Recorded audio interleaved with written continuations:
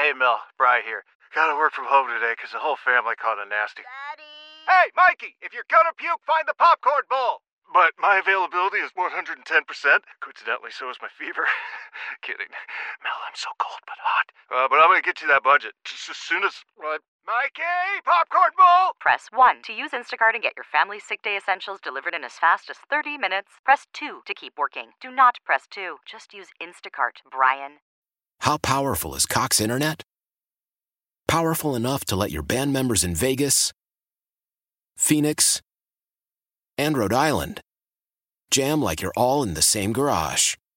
Get Cox Internet powered by fiber with America's fastest download speeds. It's internet built for tomorrow, today. Cox, always building better. Cox Internet is connected to the premises via coaxial connection. Speeds vary and are not guaranteed. Cox terms and other restrictions may apply. Analysis by Ookla Speed Test Intelligence Data. Fixed median download speeds. US Q3 2023.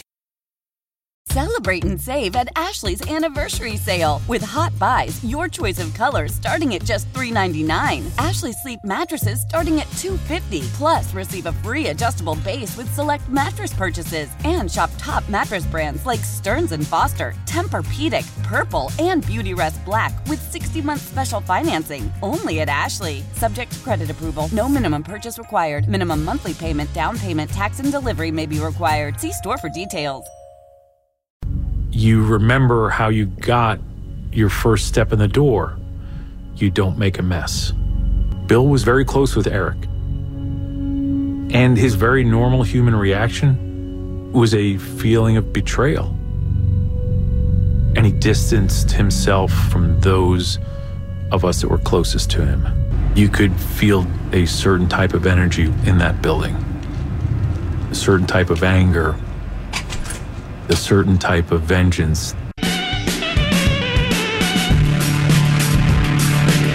Good afternoon, welcome in. It's Jones and Mego. Mine is Jones and Mego, the way everybody really wants it, let's be honest here, right, Ryan? Arcand here in the big chair. We got Andy Hart alongside. Nice to have you with us here this afternoon on this Getaway Friday for me. What you just heard there was, I believe, from episode 3 or the beginning of episode 4 of The Dynasty. Which 2 more episodes came out yesterday, last night. I watched one last night and then one this morning. Saw a strapping young Andy Hart out there in the scrum, or out there in the front row. Front row, yeah, right. You were sitting out there. Curran, Perillo, babyface Curran. Perillo still looked old. And wow, shot across the bow. You're not wrong. Shot across the bow. And Gasper really was the most striking. The young Gasper. I don't know. I mean, I guess like. He looked very different. Well, both of us had the same reaction in a different way. Yeah. And a reaction I would have never thought I would have had about Chris Gasper. You said he looked like what? I said he looked like Chris Evans before he went into the Captain America machine and got all ripped. That's what he looked like. I likened it to Barry Bonds because the Chris Gasper I know now has a bigger head. So I think we both believe Chris Gasper took PEDs. Yes, absolutely. And grew. Or something happened there. Something happened. And it's not like he's like ripped now, but no, he just looks bigger. Yeah. He was like it was very weird. But before we get going, I wanted to let you know. See, I don't know. You didn't catch my theme of my wardrobe today. Let's see. Okay, I was inspired by the KSP. Not the hat. Forget that. Not the hat. Yep. This and then underneath. I have, wow! This is the shirt I wore on the sideline as a PR rep for the Patriots in the 2001 season. That is that classic. Is something. It's an Adidas. It still fits. It's actually a little big now, thanks to Awaken 180, our friends over there. Yeah, very nice. Well played. All right, so we got carry you for life over there. We got company man Andy Hart all dressed up in his best Pat Patriot not sure I'm right a company now. man though. Flying based Elvis on over here. Some of my reactions to this documentary and the way it's unfolding, but I did enjoy it. I like first step. Are you enjoying the first 4? Absolutely. I'm enjoying them a lot. The first 2 episodes I thought really did a good job of capturing what the early days were like and sort of the run up to that Super Bowl. I remember it all very well, and I think they did a good job with that here too. I think in the first couple episodes, going away from Drew Bledsoe and what that all sort of meant, I think was captured very well. I think they did a very good job with that. The more it's starting to unfold, the more you're sort of seeing the Kraft Dynasty LLC kind of pop out there. That's a little on the disappointing side if I was going to make one critique of it. But overall, I'm enjoying it a lot. Same. I'm enjoying it, even though I lived it. So, right. But one of my takeaways, and this is in part tied to my buddy Mike Cadlick, he's a young guy. Mm-hmm. And there's a lot of young people in this Patriot Nation that... a twinkle in Mr. Cadlick's eye back then, wasn't he? I think, basically. Yeah. And they are learning, because I think the star of the first 2 to 3 episodes, the badass MFer, is Drew Bledsoe. In the weirdest way. Teddy Bruschi credits him with the Patriot way. Yeah. You have the Super Bowl on the line, and he's like, F it. Like, he brought a different swagger to Tom Brady, who's the guy playing, that I'm not sure people like. Drew is almost a laughingstock to some people, and I'm like, dude was the best quarterback that ever stepped into Foxborough Stadium or wore a Patriots uniform until you got the damn GOAT. Yeah. So he was great, and I'm enjoying the fact that it's sort of, I think, rekindling the respect that Drew Bledsoe deserves. Yeah, and he does deserve it. I agree with that, and I think that, you saw for a long time him just sort of as the guy that Brady replaced, and that's it. Yeah. And then he went off to Dallas and Buffalo, and he was okay, but he didn't really do anything. You after remember that. the guy Pioli talked about, like, early in his career, Drew was a good to sometimes great quarterback. Pioli said in, I think, episode 2, and then he got hit a lot, and that's where Ernie Adams started. What do you compare him to? A wildebeest under attack, and then they show it, and you're like, yeah, Ernie was kind of right. He looks like a wildebeest under attack. Look like that, yeah. Very nature documentary feel to that too. Drew was great, and Drew, the idea that Drew probably could have ruined the 2001 season if he just wanted to be a total diva dink. Mm-hmm. And I think more people look at him as a diva, and, well, he's such a diva, he chose not to. Right. He sat in the background and allowed Tom Brady to take over. Not happy about it, but allowed him to take over and win, and then we go down the road. Now, Pioli is the one, and we started with that clip. What do you think of Pioli in this? I think Pioli's very melodramatic. That's what sticks out to me the most. Is this the mob or the mafia, or is it a football team and a guy that got a job as an intern and worked his way up and then left? I'm expecting his face to be blacked out and like a voice distorter in the background. Like, that's how he talked. Those are the sort of things that he said. But that thing about Belichick was never the same. Right. I never once saw them hammer the tapes in the other row. Like, that's the tone of how he speaks. That stuff about the narcotic thing at the end of the episode 3, I thought was dynamite. I thought that was really good. But yes, he does have a very sort of dramatic tone to pretty much every contribution he's made in this thing so far. I think he's been really good. Yeah, it's compelling. I mean, a lot of them have been. A lot of these. So we talked to Jeff Benedict on the Six Rings pod. We did like an hour with Jeff, and I thought Jeff was a little dramatic when he was telling us how good every interview was. Jeff was like, this guy was great. Moss was great. Brewski's great. And now that I've watched 4 episodes, Jeff's right. Basically, everyone that has talked, other than Bill Belichick, has been great. Yeah. Bill sucks. Bill's been tough. I think that's been good. But I think that's been a like almost an artistic tool they're using. I firmly believe that a good documentarian can convince me of anything. Yeah. If they know what they're doing with the music, with the lighting, with the cutaway, with the info, what they include, I'm convinced that, we never went to the moon, or, there were never dinosaurs, or there's a dinosaur living next to me and he's an alien too. Like, they can do whatever. And the only one that they've chosen, or just he didn't want to take part, the Bill thing, is everybody else, gold. One quota, Ty Law, gold. Tom Brady, gold. Like, everybody's been good. Yeah, the Bill Parcells debut was, and again, it's how they sequence this documentary that I think is really interesting, where they have these cutaways and they're talking about Bill Parcells, and then there's just this shot of Bill Parcells. It's their screen test, so to speak, and they use it in the documentary in order to introduce them. Like, I was not expecting Bill Parcells to partake in this, and I think they did the same thing when they were talking about Randy Moss, and Josh McDaniels is saying, we got to find a guy that's going to hang 50, and they just show Randy Moss's face. It's all artistically, it's all really cool. The camera pans over to him. You see the one earring, like the other one. Yeah, shows up. Yeah. Now Parcells, he went the opposite. All of Gasper. documentaries His are kind head of doing shrunk. that these days. He went through one of the head shrinkers, because when he first came on, I was like, holy crap, that's Parcells. It's not and I know he's aging, and that's part of the process. We all are, Andy. Yeah, that's true. But he in his 80s now.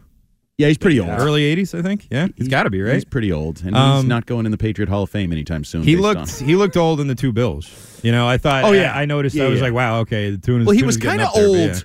He was old when he was here. Yeah, even though he wasn't really old, he was an older looking. Probably didn't lead the healthiest of life. So when Bill Belichick was his age, he didn't look like that. Right. That's the other thing. When you see the old Bill, you're like, wow, he looked much younger than I really recall. It ages you here. The part you just mentioned about Teddy Bruschi talking about Drew Bledsoe, I loved that part. The whole thing about the Patriot way, I thought was great. This is what it sounded like. I mean, Drew could have messed a lot of things up. But as frustrated as Drew was, he still was very supportive to Tom. That meant a lot for me to see. All this stuff Belichick says, like doing your job and putting the team first, Drew was like living that. I mean, there's a $100 million quarterback doing what's best for the team. And that's where I think the Patriot way started. You know, Brewski's pretty melodramatic himself. You know, yeah. Now that I think about it. Always talks They're like right, you know, he does. But it's like I was just sort of getting on Pioli about that. Brewski's every bit the drama queen that Pioli 100%. 100%. But he's good. He's right about that, and too. I don't know that I've ever, because this is one of those great debates. There's so many great debates in Patriot Dynasty over the years. But one of the great debates is like, what is the Patriot way and where did it start? And some people just say, it's stupid, never heard of it, I never said it once. And then Brewski's like, well, the Patriot way, I think all of us tend to say, well, it's Belichick or it's Brady or it's Kraft. He just basically said it's Drew. Like the subjugation of the ego, to steal Robert Kraft's phrase from that time period. And again, I love that Drew is getting a little love. Like, I don't think I came into this expecting the dynasty. I'm 40% through the dynasty. Mm-hmm. And Drew feels like one of the stars of it. Yeah, he's been he's kind of a bit player. I know. So you mean to say the Patriot way didn't start when Bill Belichick gave his hotel room to Lawyer Malloy? No, that was good, that was too. Very selfless. That was funny. That was very good. I enjoyed that. What is with this team in these bad hotels? Can they put their guys up in a decent hotel? No, that was a weird hotel because it was an older New Orleans hotel, and I actually did the opposite. So I was working for Stacey James at the time. Mm-hmm. We got to the hotel, and Stacey had, like, family. I don't even remember. He had multiple, like, guests, wife, kids, cousin, uncle. I don't even know who it was. I had just my girlfriend, and I had a huge room, and Stacey had a closet. And if I remember correctly, we switched. I don't know if I volunteered to switch or Stacey said we're switching, but the girlfriend liked it. Yeah. Well, I mean, she's my wife now, by the way. Oh, good. But just in case you say anything. If I even say she's still my girlfriend. Congrats. Well, no, yeah, but I mean, she was at the Super Bowl. She was dating me, and she's going to the Super Bowl. Like, I don't think she could complain about literally anything. Mm-hmm. Shut up and enjoy it. Yes, that was the hotel thing I enjoyed. Lawyer Malloy being like, "Oh man," like he told you about that. That was pretty funny, and that was one of the only times that Belichick, I thought, seemed like a human in the entire thing and in anything he was describing the whole time. Well, and that's, like joshing around with the players. Like you don't see much of that. And that's the one thing. Is maybe I'm a sucker for this. Like you said, over dramatic, but I think pretty much everybody I feel like is being relatively genuine, honest, other than Bill.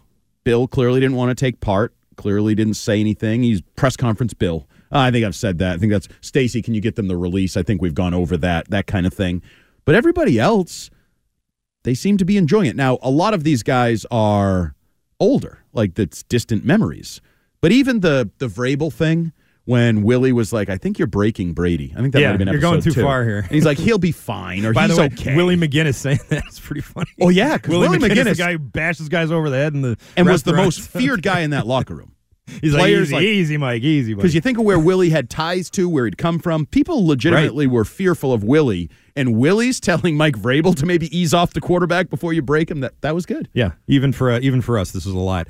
Here was the part where Scott Pioli talked about how the game is like a narcotic. This was the end of episode 3, and it dovetailed nicely into the beginning of episode 4, which was all about Spygate. This is how they framed it. It's difficult to explain to people sometimes, but this game is like a narcotic.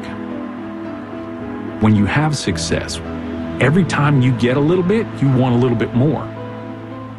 The highest highs that you feel each time that you win, you're chasing that forever. There was this group of us that became addicts together. And we were actually enabling one another. Some of us know it, some of us don't, some don't care. As time goes by, your relationship with the drug, it changes. After winning, instead of euphoria, it's just a relief. And when you lost, it was dark. You would do anything and everything to stop the fear of losing. Anything. You know the first thing I thought of with that? Have you seen, we're talking about documentaries in various points today. Did you see Beyond the Mat, I believe it was called? The wrestling one I've with seen it. Jake the Snake? Not for a long time, but yeah. I know I'm aware of it, but I didn't see it. The first thing I thought of in that documentary, Jake the Snake talks about road life and sex and how, like, there's a groupie, you have sex, and then, like, that's not really interesting. And now you need 2 groupies, and now you need this, and like the escalation of what you need to sort of get off. The mindset of an addict. If 1 is good, then 100 must be amazing. Right. And it's the same thing, whether it's sex or winning football or drugs or gambling. It's that addiction to the juice, to that feeling. And it's so true, right? Like and the players always talk about that. They didn't love winning as much as hated losing. So now you're racking up the wins, but it's like, now it's just business. And I firmly believe that's why they lost in the desert. Had nothing to do with the Giants. Really? I think they looked at it as a business trip. I think there was an expectation. I've always said this. And they didn't think they could lose. No, they just expected to. Instead of going in like, this is the biggest game of our careers and it's a coronation and we're the baddest. It was like a business trip. We're just going to show up and do what we've done 18 straight times. And I always tell the story, and people in Patriots land are probably sick of me telling the stupid story. On the plane ride out, we watched... I like stories. Miracle and Rocky IV. Huh. 2 of the biggest upset stories that you'll ever see on the planet. And I was like, why are we watching that? Like, we are the Russians in these movies. Why are we setting the tone of upset You're Goliath. City? Like, what do we do? Yeah, let's put that in there, too. David versus Goliath. Let's see if we can find a few more. We're going to read a Bible passage. You're the windshield. The Giants are the fly. And to me, that planted some weird seed that I still believe mattered. It's stupid. I know. The movie you watched on the plane flying to the game shouldn't matter. Shouldn't. But I believe it did. Prove otherwise. I'm trying to think of like sports movies where the underdog doesn't win. I guess Rocky won. There's not that many other ones. The underdog usually wins in the sports movies. So I don't know. Like, so what don't they watch just one watch of those. Rocky 1 over and over again. Or don't watch a sports movie. Yeah, I suppose. I don't know. Watch something else. I mean, watch The Natural. He's great. Like, That's he goes true. through, tries it. Like, watch something where the guy who's supposed to be great is great. Mm-hmm. Like, that's okay. Yeah. Maybe it's a boring movie. Well, that's a different subject if you got to have the underdog win to have a good sports movie.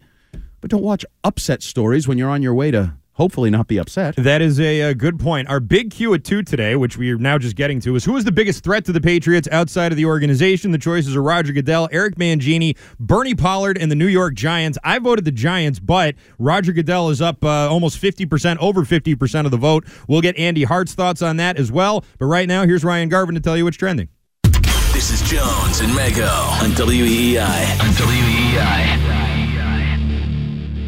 We finally got some success, but I felt like Kraft wasn't always in line with the things that I knew to be in the best interest of building a team.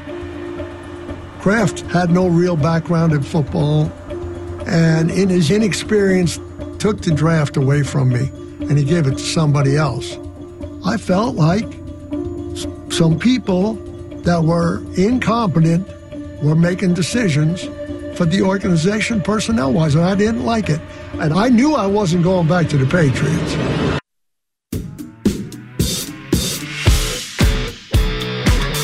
Big tuna. That's Bill Parcells in the 3rd episode, I believe, of The Dynasty. I watched one last night and one this morning, and I'm mixing up which one was in which episode, but that was definitely number 3. It's Christian Arcand, Andy Hart, in for Jones and Mego today.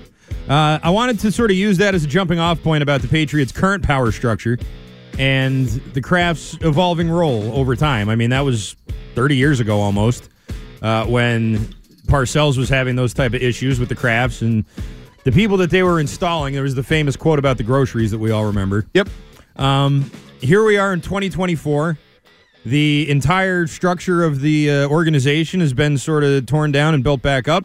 In some cases, there's a lot of holdovers. Bill Belichick's obviously gone, so there's a new tip of the spear, I guess you can say. What are your impressions, I guess, Andy, on the power structure then as opposed to what it is today as we see the formation of this coaching staff? Well, I would rewind even further because I think it is an interesting thematic thread or whatever throughout this whole thing when Robert buys the team and Drew and everybody's like, ooh, this is a guy that's going to spend some money. He's invested. He's around. Right. This isn't just a billionaire who doesn't care. He's a fan. He wants to invest his time and his energy into winning. Parcells said that too. Yeah, and then you get to the point where, now you've invested too much time and you're meddlesome and you're driving a Hall of Fame caliber coach away. So it dipped again, and then he gives total control to Bill Belichick at some point. If you use Robert's words, it was basically after the 3rd Super Bowl that Bill took the full control. But now we're back to the excitement that Robert Kraft represents, an owner who might want to get back to winning and saving face and improving his own aura around the team.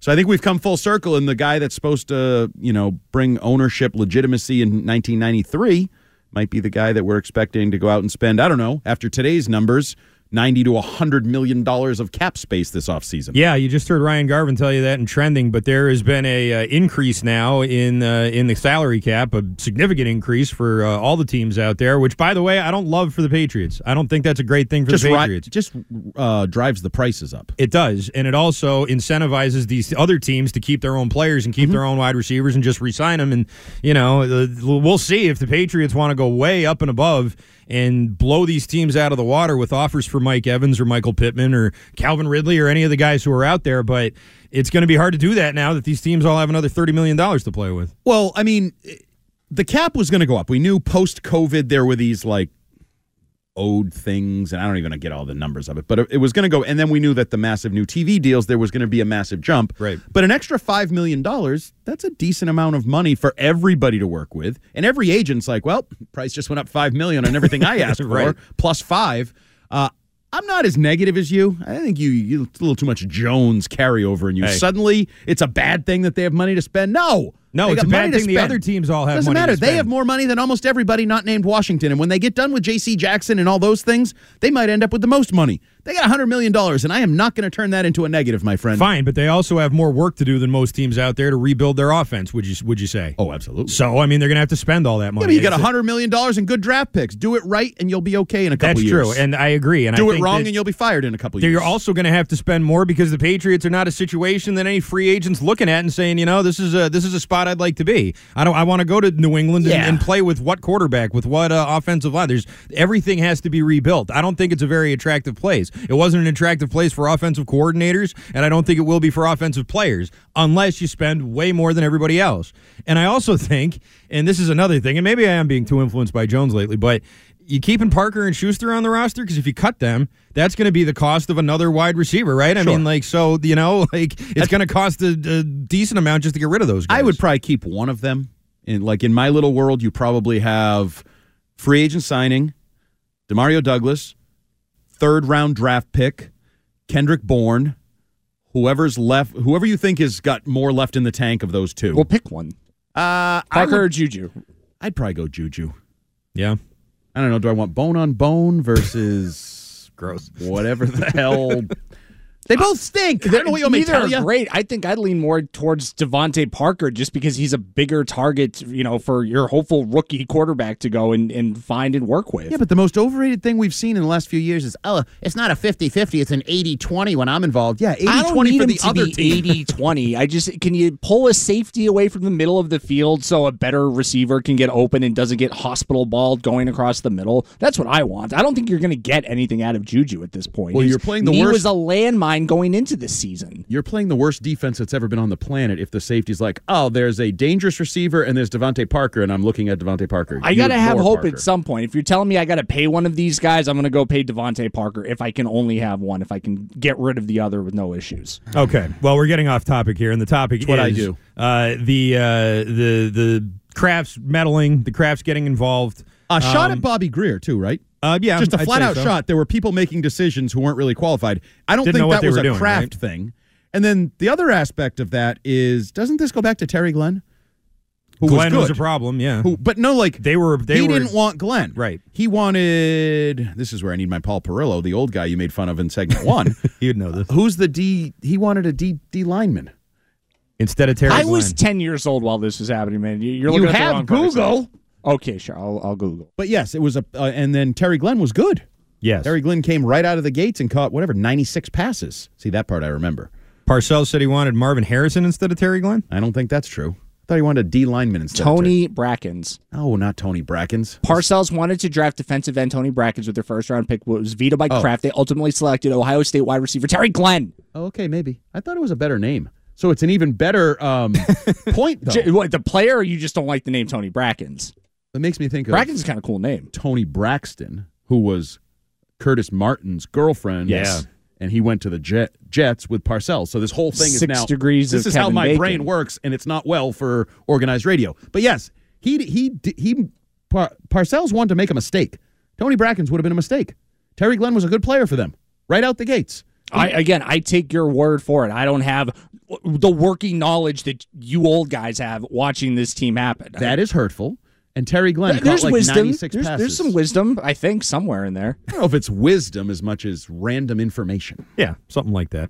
Tony Brackens, whoever it was, I mean, that was a thing that happened back then, and they overruled it. And for 20 years, I don't think that there was a lot of overruling that was getting done in the Belichick era. I think maybe Gronkowski and Brady, and that's about it, right? You know, they wanted to trade Gronkowski, and he said, no, we're not going to do that. We're not going to trade him to Detroit. And Gronk blew that up. Gronk Kraft didn't get involved? No, my understanding is Gronk said, I'll retire, and you can't trade a retired player. Okay, well, then maybe I Gronk dug his misunderstood that then. Yeah. But, there was a lot of problems with Brady and Belichick towards the end as well. Mm-hmm. And I think Kraft did get involved, but ultimately ended up siding with Bill. Either way, with the power structure being what it is right now, with Robin Glazer, Hammer Time, walking down the hallway there, being the liaison from not the team to the league anymore, but it seems more like the team to the coaching staff or the front office to the coaching staff. What sort of role are the Crafts, if any, going to have in this third overall pick? I think advisory. I don't think they're meddling. I know people want, and you guys probably want to talk it up because it's good 2 to 6 radio if Jonathan Kraft is a talking point and he's meddling and those things. I think it's Elliot Wolf and You don't Gerard think that's Mayo. a talking point if that happens? If it happens. Right. I don't think it's happening. You just asked me what I think the power structure but you were is. acting like I that's think not it's even worth discussing. Well, I don't think it is until we have any idea that it's actually happening. Okay. I think right now, Elliot Wolf and Gerard Mayo are being allowed to do their thing. Now, that may be a disaster. And I think Elliot Wolf has final say on the personnel decisions. Like, I know we want to have intrigue and this guy, and Jonathan's going to be picking number 3 overall, or Robin Glazer is going to be signing a free agent. I think Elliot Wolf and Gerard Mayo are running the football operation at Gillette Stadium. Well, I know Gerard Mayo is because they named him the head coach. What's Elliot Wolf exactly? I don't know. Okay, so, if the head of the personnel department. Okay, but if they're giving him that much autonomy and it's completely hands-off, don't you think they'd at least call him the general manager? Like, isn't that something you do in that case? No, I think they actually can't because then there would be Rooney Rule violations. All right, well, then they could have done it that way and gone through the had to have sham interview processes and just hired him anyway, which is what every other team does. And there may also be a interim aspect to this, because I do think it's interesting that he usurped Matt Groh. Matt Groh has been the highest-ranking personnel guy the last couple of years I think he was the director of player personnel. Mm-hmm. And now clearly he is second fiddle to Elliot Wolf, which I also find weird. I think that's hard to do. I think it's hard to, like, if you were the host of this show and then all of a sudden Adam Jones takes over, like, you'd probably be pissy. Probably, right? Yeah. Or vice versa. Yeah, this more chair, than usual. He definitely, I know, not anymore than I usually am. But, or vice versa. Like, if this were the new thing and next time I come in here, he's behind that screen over there, Adam Jones. Wouldn't he be pissy? Probably. Is that a good working environment? For me, yeah.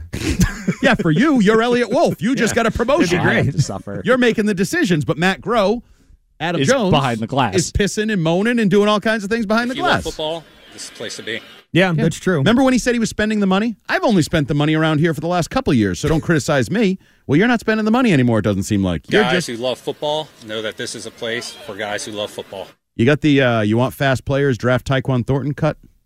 Oh, yeah. Because that didn't go well. No, it did not. He's getting jacked, though. You've been checking out social media? I saw Kendrick Bourne was commenting on it. He's getting the XXL.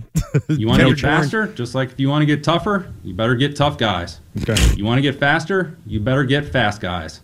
What's more laughable, that or collaborative and the we teach from a position of love? Collaborative is going to be the most overused word in the Patriots offseason. We've already heard it 30 times going into the introductory press conferences for the coaching staff. Hate it. Because then it's like, how do I hold anybody accountable? How can I, as a fan, go, who am I mad at? Who can I credit? Who is responsible for the shape of this team now that Tom Brady and Bill Belichick and the Patriots dynasty is officially over? Who am I looking at? Who's making decisions? And it's the exact opposite of what we've lived forever, where, fair or not, you praised or criticized Bill. In the end, even he said it, remember? In the end, it falls on me, whatever that quote was. Whatever it is, blame me. And now it's the opposite. Almost whatever happens, we're not real sure. Should we praise Jonathan or should we praise Robin? Should we praise Robert? Well, that's what I think Arcand is getting at as far as like where Robin Glazer kind of fits into this whole thing as far as having like a liaison to ownership. Like, she might not be making decisions, but she's reporting all the details that are going on in these meetings right back to Robert Kraft and Jonathan Kraft, and therefore in the hiring process for the offensive coordinator, I think that is super bizarre that the person who's just negotiating contract, it would be like having a payroll person in when you guys are negotiating a new contract. Well, like, why are they here? Are they're just here to do money talk? Can't we do this after the fact? Like, I think it's a little more than it's made out to be, and I think it's because Robert and Jonathan do want to get their franchise back, and if that's the case, then you blame them. Exactly it, Arcand. Some things start to get pointed back at the Kraft. Right. In the end, I believe that. You can blame them because... But they may not necessarily be meddling. Right. Right? But you blame it's their them organization. For the choices that they made. Right, you believed in Gerard Mayo because you went to Israel with him 5 years ago. Mm-hmm. Like, if that blows up, that all trails back to you. Yeah. It's kind of like Brady. Oh, Belichick got rid of him. No. Robert Kraft made a decision to allow Bill to make the decision. So therefore, it goes back to Robert Kraft. Yes, and he's been very fraudulent about that so far in all of his talks about it. 617-779-7937 is the phone number. Our big Q at 2, which we're getting to now at 2:30, is who is the biggest threat to the Patriots outside the organization? Roger Goodell, Eric Mangini, Bernard Pollard, or the New York Football Giants? What say you, Andy Hart? I certainly don't say the response that I kept getting on my Twitter feed from the trolls and those types, which media, you forgot to put the media. The answer's not even an option. Bill would probably believe it's the media, too. I can confirm that. So how did the media threaten the page? Maybe you could say the Tomasi article, but they did retract it and they did apologize. What was the threat really that we posed is what I'm wondering. I remember during Deflategate in particular, the media rallying around that team for the most part. That's how I recall that. And the same thing with Spygate. So I think it's had a very friendly media for the bulk of 25 years. Yeah, for the most part. There was people on the radio. You ever hear of Jerry Thornton? You ever hear of Fitzy? Ever hear of Pete Shepard? Guys that are up on walls. Everything has been positive. It's basically been freaking show ponies and butterflies for 25 And years. listen, the end was ugly, and we covered it and talked about it for the ugly thing that it was, but we didn't make it ugly. It was I was going to say, the end wasn't ugly because of us. The end was ugly because of the scoreboard and the performances on the field and a first-round broken quarterback and dumbass coaching decisions and everything that went into it. So it wasn't the media. Who was it? Of the options you gave me, I go with the New York Giants. Okay, if it was other, then what would that be? Well, I'd put the Giants by extension, and I told you this was an epiphany I had while watching episode 4, that the beginning of the end was the 2007 season when Spygate created an atmosphere in which Teddy Bruschi and Tom Brady and all the players rallied around Bill Belichick. He's an a-hole, but he's our a-hole. He's our coach, and you can't say crap about him. We're going to whoop you. We're going to score 40 and 50 points a game. You're going to run up the score. And then when Tom Brady was in the same position, Bill Belichick said, I don't know. Ask Tom about his balls. Yeah, I'm no Mona Lisa Vito. I mean, I just work here. Don't ask me. Don't shoot the messenger. I think that whole dynamic, full support of Bill Belichick when he was in a time of need, and then failure to fully support Tom Brady. In fact, that's a great point. Bill had his replacement ready. In fact, I get 4 games with Jimmy Garoppolo. I don't know if you people know. I kind of like Jimmy Garoppolo. This is a test to see how good Jimmy Garoppolo can be. No doubt. So I think the Giants' loss and that season was, in a weird way, Bill and Tom may not have even known it at the time, the beginning of the end. Yeah, I said the Giants too, and I just for those two Super Bowl appearances. And there's what struck me is how after 2007. That's generally when a dynasty ends. That's when it's like, okay, that's never happening again. You guys are done. You had your moment, and now you're just sort of, you had this big embarrassing loss. You're probably not getting back there again. And they did, and they lost to the Giants again. And sandwiched in between there was that awful playoff game against Ray Rice and the Ravens, and the other awful game against the Jets where they lost to Rex and Mark Sanchez. So, it had been a rough stretch there. Yeah. It had been a rough stretch of time and some really ugly losses in the postseason. And then you get back. And the Giants beat you again, and it was like Mario Manningham this time who was ripping your heart out, and Wes Welker dropping the ball, and sort of all these things kind of playing over and over. And at that point, it was like, okay, this is what the Patriots are now.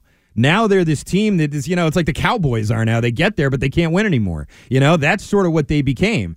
and then they still somehow came out of that and had another dynasty. And that's unbelievable. It is very strange because you think of, let's put the shoe on the other foot, some of the things we've seen from a Patriots perspective. They kind of ended the Seahawks, right? Yep. They ended that, the goal line play and then the Legion of Boom versus Wilson and Carroll, that whole world. They broke them. They clearly broke the Atlanta Falcons, 28-3.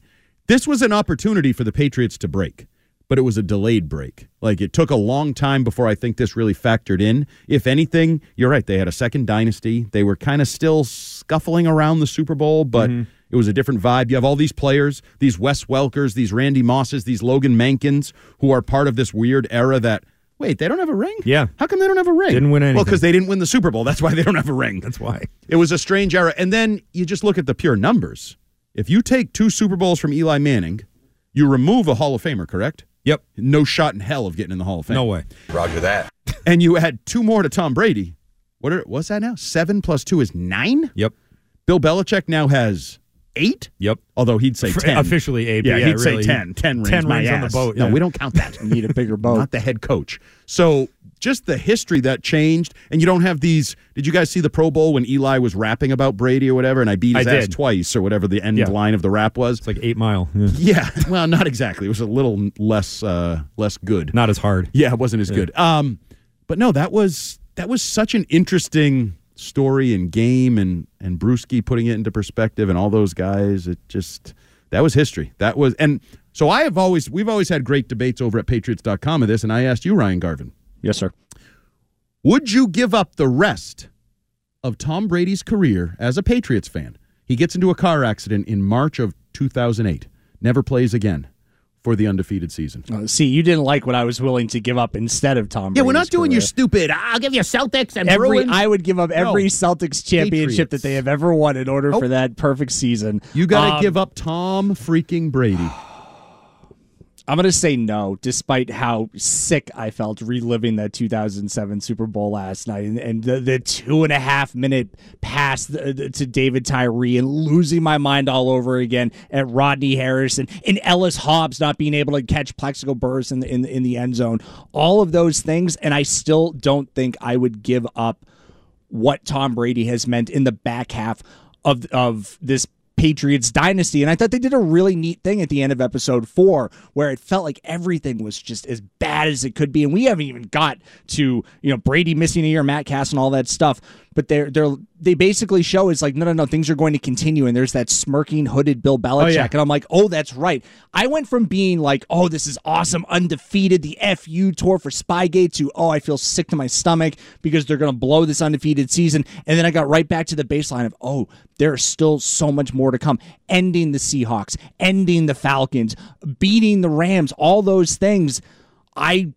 I could not in my right mind give up what Tom Brady was able to do in the back half of his career, proving a lot of people wrong and playing at a high level in his late 30s and 40s for an undefeated season. Every Celtics championship, no, you can have it, but not Tom Brady. You can't have Tom Brady. It's a Patriot Nation question only passionate Patriots fans can answer. And I do want to emphasize, in my opinion, they win that game, and Brady retires or a car accident, whatever goes on. Mm-hmm. The Andrew Luck thing. He's the greatest quarterback of all time. He is. He's got 4 rings. He's never lost in the Super Bowl. He just finished a perfect undefeated season in which he broke the touchdown passing mark. He's no longer riding a defense. Nope. His offense went out and blew doors, was the greatest show on turf, the whole thing. He is the GOAT. He didn't need the rest to become the GOAT. He's the GOAT when they win that game. He right? would be. Absolutely. Also the greatest team of all time. Some people believe in any sport. Yeah. Which is funny. I don't understand. So you lose one game and you went from the greatest of all time to no one talks about you at all. Yeah. What's up for talk show debate? What do you guys think? I'm with Ryan. I think that the second dynasty was more impressive than that season would have been if he had gone 19-0. And I know that's like a sort of weird thing to say, but the Dolphins went 14-0 or whatever with Worrell and Greasy, and that was great and everything, but no one has ever had that long of a stretch with 3 Super Bowls at the beginning of their career and then 3 at the end. So no one's ever done that. Can I ask you a quick question? I know we're up against it. Yes. You say that now. If I had asked you that like the devil visited you that day before the game, you can win today. Yeah. You'll have the greatest of all time, Brady, but he's Or done. after the game, they say you could go right back in after time the game and undo that and make it a win instead. Yeah, right then. I punched a hole in my friend's kitchen wall. What an a-hole. And punched through the, because it was drywall, and I punched right through. I fixed it the next day. Still an a-hole. I was the only Patriots fan in the play. There was like 20 people there. I was the only Patriots fan. Everyone was rooting against me, just like it said in the documentary. And I walked into the kitchen and I rage punched. So that's even wall. better. Right after the game, the devil visits you. Absolutely, 100%. I would have fixed the hole right then. I would have had the devil fix the hole. I would have gone with the Patriots. Because you don't know that what's coming is coming. Right. You just I would have wanted the away. Instant gratification right then. No question about it. The Matt Castle era would have begun if it was up to Christian Arcand. Yeah. We would have never seen Tom Brady again. That was 25-year-old Arcand. 42-year-old Arcand is okay with the two dynasties. 617-779-7937. There's your phone number. We'll continue talking about the Patriots. We'll get back in to some current Patriots topics as well as continue to discuss episodes 3 and 4 of the dynasty. But when we come back, we'll get to your phone calls. And the Bruins got a pity point in Calgary last night. That's next. AUDACY. Type that into your app search. It's so dumb. Then download. My brain is melting.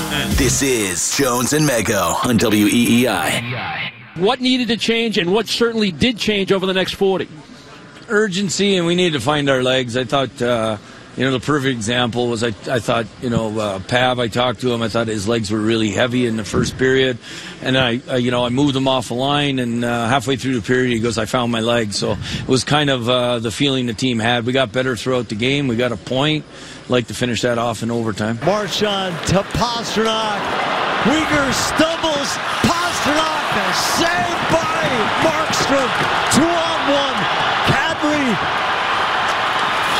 scores!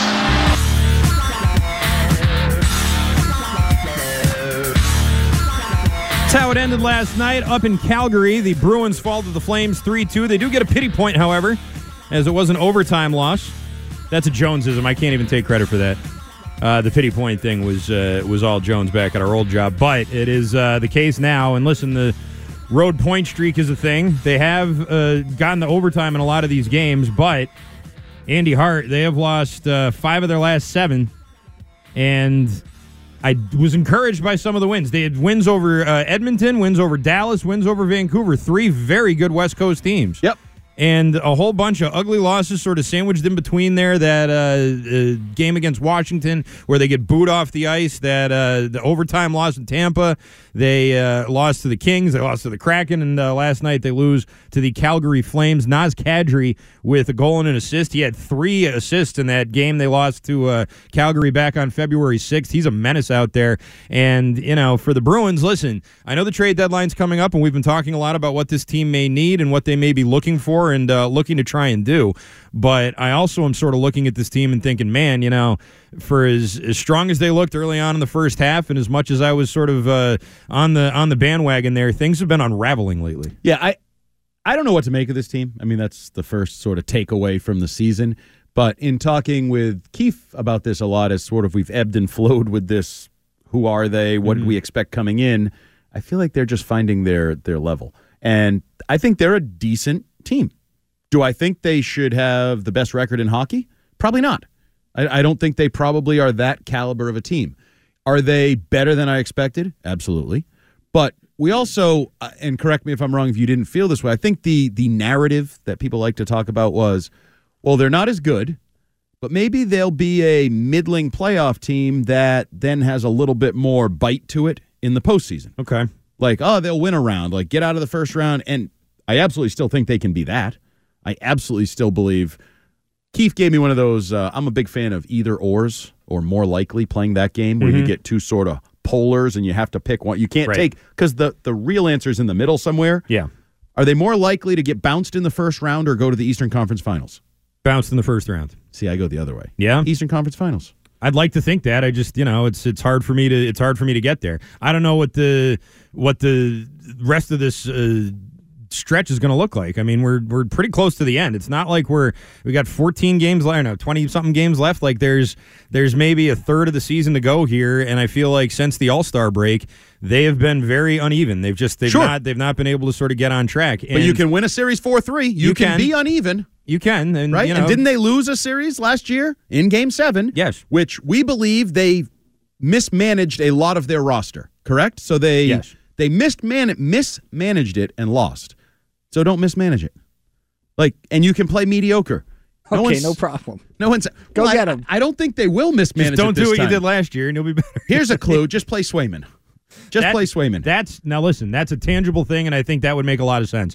And listen, there's been a couple of playoff series here where they should have played Swayman and they didn't. They should have played him all the way back against the Islanders when Tuukka's groin was ripped off his bone, and he was there just waiting to play, and all the guys said, no, it's got to be Tuukka. Last year they should have played him. I mean, this is getting ridiculous. Don't you think they're going to play him? I would think so, okay. Yes. So does that make you feel better about my little either-or? It does, but I'm not guaranteed for sure that Swayman's the answer. Like, you know what I mean? Like, I'd like to think that, but I don't know for sure that he's going to go out there and be nails in the playoffs. He wasn't exactly nails last year when they put him in for Allmark. No, so that was weird. It was weird, but I want him going into that opening series. It's not like he was impressive, you know? It's not like they put him in there and he rose to the occasion, you know? So, like, but is he a good goalie? Is he a good young goalie? Allmark's a good goalie. Sometimes. And Allmark was hurt last year at the end of the season, so, I mean, that's a little bit different. And that was part of the mismanagement of the roster and Bergeron and various issues. They went down that road. So that's why I actually have faith. Like, just don't screw it up. Just pick a goalie. I would prefer you pick Swayman. Mm-hmm. And don't do dumb things down the stretch that may hinder your ability to win an opening series. And then be Kevin Millar and be like, hey, you know what? We won one. Why can't we win two? Like, we're a pretty good hockey team. Did you see the standings? I know everybody didn't have expectations on us, but we were atop the standings. We proved over a totality of a lot of games we're a pretty good hockey team. Yeah, and they're still on top of the standings. Right. They're tied with Vancouver right now. And they just had a good win two nights ago. But Florida's creeping up on them. The Rangers are creeping up on them. It's not going to be easy from here on out, I don't think. It's not supposed and whatever to be they're easy. doing, whatever they bet, it was easy for the beginning of the year. I mean, they were cruising for most of the year. And last year they cruised the entire regular season. So I mean, how'd that work out for you? I'm just saying, like, that's it. Like, that was them cruising through the regular season, and they got bounced in the first round. They're having a rougher season this time, and what I'm supposed to expect they'll be better. Yes, their mettle is tested. Okay, they are playoff proven. Let's just hope they don't get the Flames in the finals because they have their number. Actually, I hope they get the Flames in the finals. You know why? Nas Kadri can beat them in 7. Because it means they're in the freaking finals. That's true. It's a good point. 617-779-7937. There's your phone number. We're going to take a quick break. When we come back, the Boston Celtics back in action. We saw them take down the Chicago Bulls last night. Jason Tatum had a lot to say after the game, and really all-star weekend. So we'll get into that, some of the Tatum discourse, and the Celtics back in our lives right after this. Listen up. I won't sugarcoat it. This is the longest cold, flu, and allergy season we've ever seen, but we're not alone. We've got Instacart. Sure, you may be a coughing snot faucet who just wants mommy, but you're not giving up. Not when cold medicine, fragrant herbal teas, and honey shaped like bears can be delivered through Instacart in as fast as 30 minutes. Now let's go win the sick playoffs. Daddy, I just want my soup. Oh, sorry, Sport. App says it'll be here in a few minutes. Instacart for the win. Celebrate and save at Ashley's Anniversary Sale. With Hot Buys, your choice of colors starting at just $3.99. Ashley Sleep mattresses starting at $2.50. Plus, receive a free adjustable base with select mattress purchases. And shop top mattress brands like Stearns & Foster, Tempur-Pedic, Purple, and Beautyrest Black with 60-month special financing. Only at Ashley. Subject to credit approval. No minimum purchase required. Minimum monthly payment, down payment, tax, and delivery may be required. See store for details. Why? If you have T-Mobile 5G home internet, you might be hearing this Why? a lot. Why? Every time your internet slows down during the busiest hours. Why? Because your network gives priority to cell phone users. Why? Good question. Why not switch to Cox Internet with 2 times faster download speeds than T-Mobile 5G home internet during peak hours? Okay. Stop the whys and visit cox.com/5G home for details. T-Mobile prioritizes certain T-Mobile phone users over home internet users during times of congestion. The overall win streak is 7. The road win streak is 7. And the Celtics beat the Bulls again. 129-112 is your final from Chicago.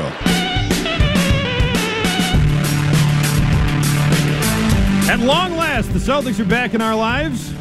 They're out in Chicago last night, putting the hurting on the Bulls, although that game wasn't, in the second half it was. It was a big first quarter. Bulls roared back in the second, and then the Celtics sort of took it from there. Big game for Derek White, nice game for Jason Tatum. Nice game for us, the Jones and Mego Show. We did a 3-leg parlay on that game, and all 3 legs hit, so you're welcome if you followed us, although I can't imagine why anybody would.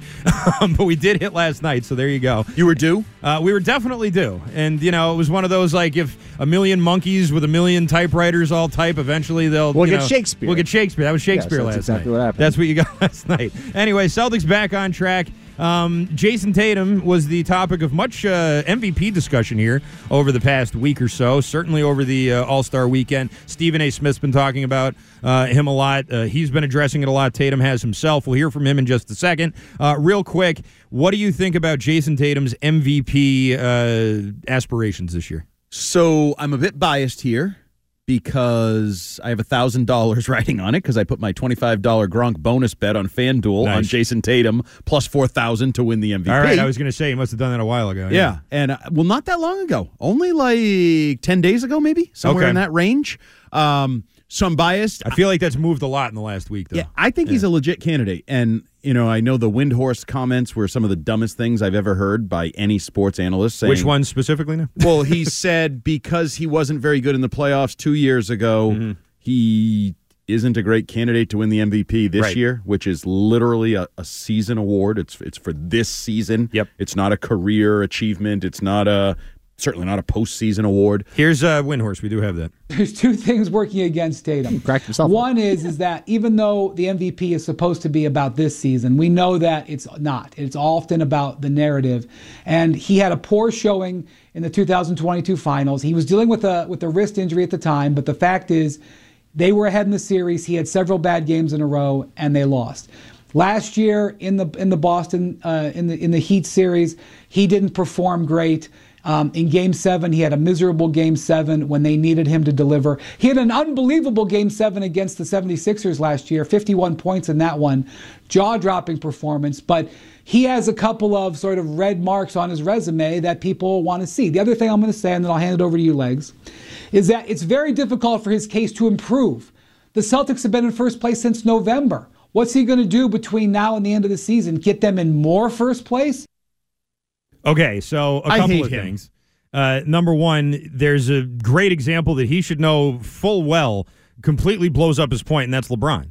LeBron was in the finals in 2007. They lost to San Antonio, I want to say. And then 2 years later, he's the MVP on a team that still hadn't won yet. He didn't win till he went to Miami in 2012. So, like, that right there is a great example as to why that doesn't make any sense. And also... But it also just didn't make any sense on the surface. On the surface, I credit you for doing a little research and work, but it's stupid no matter what. Yes. More first place? I agree that it's stupid anyway. And speaking of stupid, the main dumb thing about it is that, you don't necessarily need to keep improving your thing. If your team continues to play well and you continue to play well, other guys may drop off. And there's also the politics of it, which I think he was trying to get at, but he didn't quite sum it up, because I think politics-wise, Jason Tatum's probably due. It's like his turn now for the MVP, because that's how they do it. I mean, Joel Embiid wasn't the best player last year. He shouldn't have won MVP last year. He did because it was his turn. Fatigue. Fatigue sets in on exactly. Jokic, right? Jokic was the best player. Jokic then fatigue, Giannis fatigue. I mean, it was, two guys. It was one guy repeated, another guy repeated, and then it's Joel Embiid. They don't want to have these repeat guys every single year. They'd rather spread it out, and Tatum's a perfectly good candidate for that right now. He's a better candidate than Gilgeous-Alexander, I think. He's still too new. Yep. Luka Doncic's team isn't good enough, even though his numbers are better. But I think that's Tatum's best argument, is that it's his turn, and the politics of it are sort of hit, because numbers-wise, a lot of guys have better numbers than him this year. And I think he is proactively trying to win the award through his comments. Yes. I actually think some of these things about, I got to win a title, and, I'm the best player, and I can be the face, and that, he's reminding everyone the Celtics are good. We have good players. Porzingis is good. Drew Holiday's good. Derek White is good. I am the main dog. Mm-hmm. I'm the lead dog on the Boston Celtics, which is something that some people questioned he didn't have in him, to be that alpha lead dog and all of that. So, and I also, in Windhorse's world, if the Celtics go to the finals and beat Jokic, then Tatum can win the regular season MVP next year? Yes. Is that how that works? I guess. That is so Even though stupid. It doesn't apply to, like, the main guy that he was tasked with covering for almost his entire journalistic career until recently. And I know that there are vagaries in MVP. Tatum talked about these at the All-Star break in that press conference. Like, there's no real criteria. You might look at it differently than I look at it. Right. Because I do believe the old argument, if you take Tatum off the Celtics, how far do they go? Probably the Eastern Conference Finals, I think they got a shot. I agree. You take Jokic off the Nuggets, how far do they go? Off Nowhere. a cliff. One and done, probably, yeah. So it's not even a debate. If that's your argument, then Jokic is the MVP. Absolutely. Because they're a really good team with him, and you think they're not a good team without him. Well, Sixers too and Embiid. I mean, that's an argument you can make there for sure. I think it's the same thing. I guess, to play devil's advocate, should Jason Tatum now suffer because the Celtics are a good team around him and he is sacrificing? If that's how you define MVP, then yes. But I also think that there's a lot of different ways to do it. Best player on the best team is a common refrain, and he's clearly the best player on the best team. Yep. So I mean, it depends on what your definition is. But I think that he does check some of those boxes. He definitely checks the political box, and he also checks best player on best team. If you took him off the team, would the team fall apart like Jokic and Embiid and some of these other ones, Luka in Dallas and Gilgeous-Alexander? Probably not. I'd say probably not. I think the Celtics are a strong enough team, but I also don't think it's necessarily fair to penalize Tatum for that. He also checks off the box that I think we all hope he checks off in terms of the pursuit of a title. Like, he's paid his dues. Now he's getting to the middle of his career. It's that time where he's supposed to break through and win a title, and he's probably ready for people to acknowledge his greatness through the MVP. Right. But I also think some of this is narratives, and I heard Scal talk about this a little bit with you guys.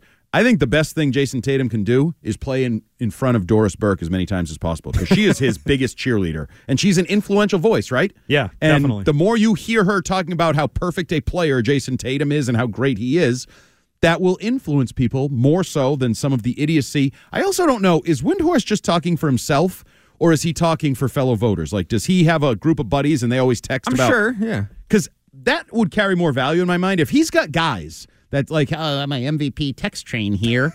Remember Tatum sucked 2 years ago in the playoffs. Him, Zach Lowe, right. Ryan Russillo. But then at least it's legitimate. You legitimize it by saying, I was talking to other voters and they keep bringing up 2 years ago in the postseason. It's still stupid, but it might actually be a thing. It was a fair. I heard you bring up the point last night with Keith. If your best argument is, well, it didn't work out in the playoffs 2 years ago, then you don't really have a good argument as to why Jason Tatum is not the MVP. He's the MVP. You just proved to me he's the MVP by trying with failure to prove he's not the MVP. Yeah, and what really needs to happen... Plus, I want my $1,000. In the sense of the winning the championship thing, which Windhorst was getting to, too, Larry Bird won 3 straight MVPs. And he had multiple Hall of Famers on the team with him. Robert Parrish, Kevin McHale, Dennis Johnson, Bill Walton. They were all MVPs. You ever hear of Tom Brady? They were all Hall of Fame players. We just talked about Brady in a dynasty for an hour, and everybody likes to pretend like what his story was. There were Hall of Famers, all pros, several littered throughout his career. Yeah. That's kind of how it works. Mm-hmm. Is there really a person where we can say, oh, no, he totally did it alone? Played by himself. And Jason Tatum, I mean, he's got good players around him. Is Jaylen Brown a future Hall of Famer? Yes. It's you the think NBA. So? Absolutely. Jaylen Brown's going to be in the Hall of Fame? Abso-damn-lutely. I don't know about that. But have you seen who's in the frickin' Springfield Hall of Fame? I have. You might be in if you ever Arcand talked basketball. Has. I was there, yeah. I was, so I used to go to the old one. At the old Hall of Fame, they had this thing at the end. When you got to the very end, I loved this. They put you in a video game where you went one-on-one with Bill Walton. Do you know? Is it either of you know what I'm talking about? No. Nope. Okay, so there's a new Hall of Fame now. It's like about, I don't know, a quarter mile up the road from where the old one used to be. But in the old one, you'd go through the whole museum and you'd go all the way down, you'd come to the bottom, and you'd get off at the very end. There was like a conveyor belt with baskets you could shoot on, and then you got at the end of the conveyor belt, and you walked into this room, and you went one-on-one with virtual Bill Walton. And you were there dribbling an invisible ball, and you had to shoot it over him. You could see on the screen what he was doing, and he would just reject your shots every single time. It was impossible. I have no idea how you could ever score in that game, but it was the most fun thing ever. Start talking to him about like mushrooms or butterflies or the dead, and just distract him, and then you hit him with the okie Give him a cupcake. The whole thing seemed like something he came up with while on mushrooms. It did sort of make sense. Let me put away my bongos. I'm stepping into the virtual world. Now that was a Hall of Fame. The Hall of Fame now, I like it. It's fine. And they do have that whole court with the old peach baskets and stuff you can shoot on, which is cool. But I don't really remember, like the very last room you go in where you can go through all the players. I don't know. I mean, there's a lot of guys in that Hall of Fame. Sure, Jaylen Brown, they're going to have to win for Jaylen Brown to get in. He'll be in the Hall of Fame. You want to bet? Yeah, sure. I don't know. We might both be dead by the time it becomes an issue. Maybe. Porzingis, future Hall of Famer? Probably not. Probably not. But if this team goes on a run, if they stay together and they go on a multi-year run. I'm saying all this assuming they don't become like a dynasty. If they become a dynasty, they'll all be in the Hall of Fame. You're probably right. I mean, Tatum's a lock, and I think Jaylen Brown is well on his way with his All-Star status, his All-NBA status, his contract, and the fact that he'll be Scottie Pippen, right, to the Tatum even if there's just one title. Yeah. I mean, that's second best player on the best team. Yeah, that's entirely possible. 617-779-7937 is the phone number. Celtics are back, and Jason Tatum has been getting a lot of MVP consideration. He had this to say after the game last night about what he could be doing. I'm human, right? It's a process. I was first team All-NBA last 2 years. I averaged 30. Like, the human side, like, yeah, you want to continue to average more every year. You see other guys putting up 30 plus a night, and you know you can do that. But part of growing is understanding what we have in this window, trying to maximize that and, uplift the guys around me. I think just took some time for me to understand, like, I know I can score 30 a night. I know I did that. But, that's not necessarily what this team needs on a nightly basis.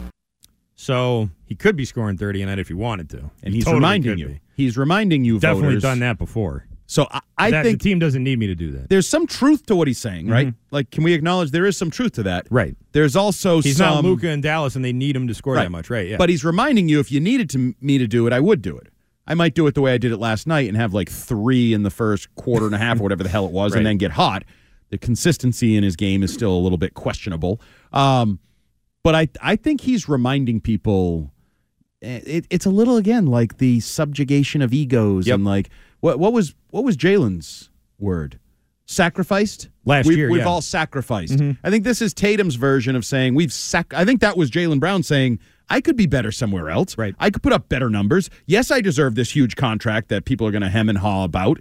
And this is Tatum saying, yeah, I could score 30. You've seen me score 30. Right. If you want me to score 30, I'll do that, but I'd rather win a title and you still acknowledge me as MVP at 27 and change. Then we can all be happy. Absolutely. You're right about that. And last year, Brown did go on a little media blitz. Remember, he did the interview with the New York Times and Vanity Fair and all these other magazines talking about why he should be All-NBA. Not Vanity Fair. It was something else. I forget what it was. But he did a bunch of interviews, and he was going on and on about why he should be All-NBA. So he could get the Supermax. Yes, Hustler, exactly. Yes. That's right. That's still a thing? Probably not. I don't know that it's not.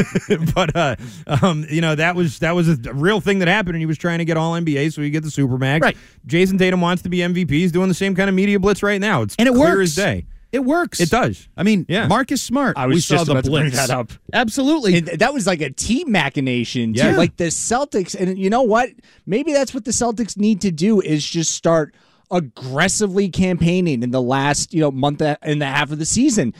Run spots. Forget it takes all of us and showing like Delano Banton and Neemias Queta. Like, forget those guys. Jason Tatum, MVP. That is your campaign now. And they may have actually hurt his status with the campaign they were on, which was they wanted Derek White to be an all-star.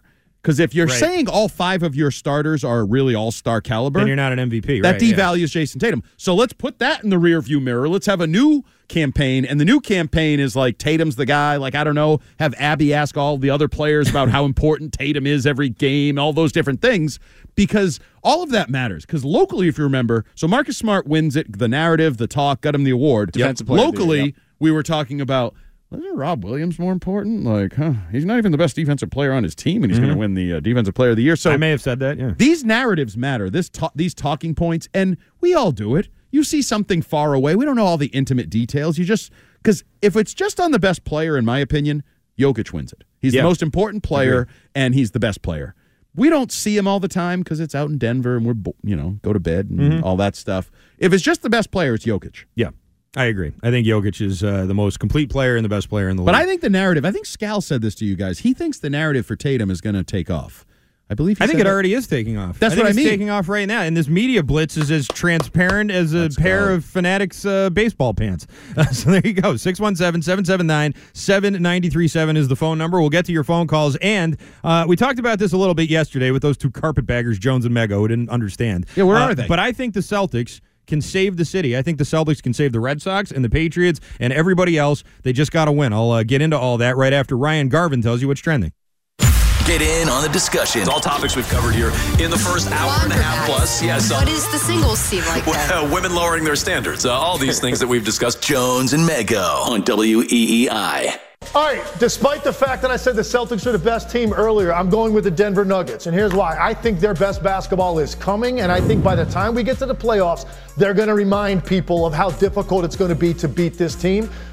Their core continuity and the fact that they went through it together, they've been through every pressure situation imaginable, and there's just no matchup for that player. So I'm still going to put Denver until they prove me wrong. I think they're number one. Number two is Boston, the team I just said.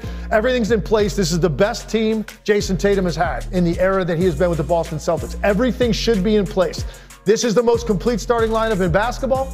I don't necessarily think they're the deepest team, but they're so versatile with their starting five that in a lot of ways that gives you a second unit because of the different positions that those guys can play. So I put Boston too, right? All right, that was Legs himself, Tim Legler.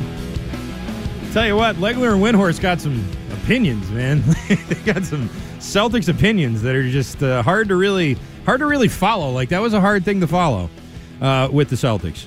But I want to pivot away from that a little bit because while I think the Celtics are the best team in the NBA, I think it's hard to argue that. Can they have a bigger effect than just winning a championship? Can they have an influence over some of the other teams in the city, some of the other ownership groups in the city? Can Wyc Grousbeck's approach, which has been to dump resources and money and draft and everything into this roster, which is not just him. I mean, Brad Stevens is doing a lot of it and has maneuvered through a lot of this, but he's done it with a lot of resources. He's had a lot of resources at his disposal to give contract extensions out to Drew Holiday and Kristaps Porzingis and the Supermax for Jaylen Brown and sort of everything else. That's all been allowed to happen by Wyc Grousbeck. So my question is, and I asked this yesterday, and just for the record, I don't do this often, but whenever I'm not here, Jones and Mego are like Costanza and Elaine. And I'm Jerry, and they just talk about me the whole time. When I'm not, and Ryan knows this, I'm not lying. When I'm not here, how much do those two talk about me when I'm not here? I mean, I'm sure you're the width. I mean, it's the whole show. Of course, we're going to talk about you at some point to let the audience know, hey, where's Christian Arcand? And they're just it goes beyond that. They're just telling the audience where you might be, or if it's not snowing, if you're not. I heard a snow day reference a couple times. Was I not on the air that day? I mean, was I not on the air that day? No, you were on the air. I was. And I was not the one with the bad forecast, okay? That was Chris Curtis at the WEEI Weather Center. So blame him. You chickened out over a quarter inch of snow. It lives on. I don't think it was even that much. Weren't you ill at some point, too? Yes, I had laryngitis for a couple of days, and I came back in even though it wasn't healed all the way I think they made fun of you for that, too. They certainly did. So that's why I don't feel bad about what I'm about to say, which is that neither one of them two know what the hell they're talking about when it comes to this topic. I said that, it could be a chance for the Celtics to make this a basketball city again like it was in the 80s, and Jones was like, it was a Red Sox town back in the 80s. Trouble is his best, Thank you. I was alive and I was in Boston. I was very close to the Garden in the 80s. It was a Celtics town in the 80s. It was all about the Celtics in the 80s, in the city anyway. And then in the later years, in 2001 to like 2004, when it was the Patriots and the Red Sox starting to win and the other teams all started going all in with their rosters, that was a domino effect. That's a real thing. I mean, that's documented. And here's Mego, who was like 11 years old living in Maryland at the time, being Steve like, Pagliuca. Yeah, I don't think so. I think Steve Pagliuca. We're talking to Steve Pagliuca? Can't even pronounce the owner of the team's name. All right, Steve Pagliuca? Yeah, exactly. And she's here talking about, I don't know about that. I don't think so. I mean, that's not like it happened the first time. That's exactly what happened the first time. Steve Pagliuca was just on with us. Steve Pagliuca and Wyc Grousbeck and the rest of the Celtics ownership group has a chance to do something here that has already happened, okay? That's the thing. This has already happened. When Kraft and Henry started winning, Grousbeck and everybody else all started adjusting their approach and going all out for championships, and they've talked about this. Danny Ainge said as much. He was like, the Red Sox and the Patriots set a standard for the city, and we felt like we had to match that, and I wanted to do something big, and so I went out and I made the big Kevin Garnett trade and Ray Allen, and we put this whole thing together, and we won a championship too. And then the Bruins did a little bit later on, not the same way, but, it was all sort of happening together, and I think that there was an effect that went around the whole city with these these 3 different teams. 4, really, if you want to count the Bruins, because they did spend. It's a little bit tougher of a salary cap in hockey, I think, than the other sports, but still, they were up there spending to the cap. The Bruins and generally keeping guys around. You're not crying for the Bruins to do anything at the trade deadline over the last few years because Don Sweeney has invested resources into making the team competitive in playoffs. Absolutely. The Red Sox were spending. The Patriots were winning. Like, all of this was happening, and there was a symbiotic relationship. If the Celtics win a championship, the way that Wyc Grousbeck is handling this team and the way he's put so many resources into it. The Celtics right now are 5th in payroll. Next year, they're slated to be number 1, and I think they'll probably be number 1 for a while, depending on what some of these other teams do. Other teams may outspend them, but right now, they're in the top 5 and will be number 1 probably for a while.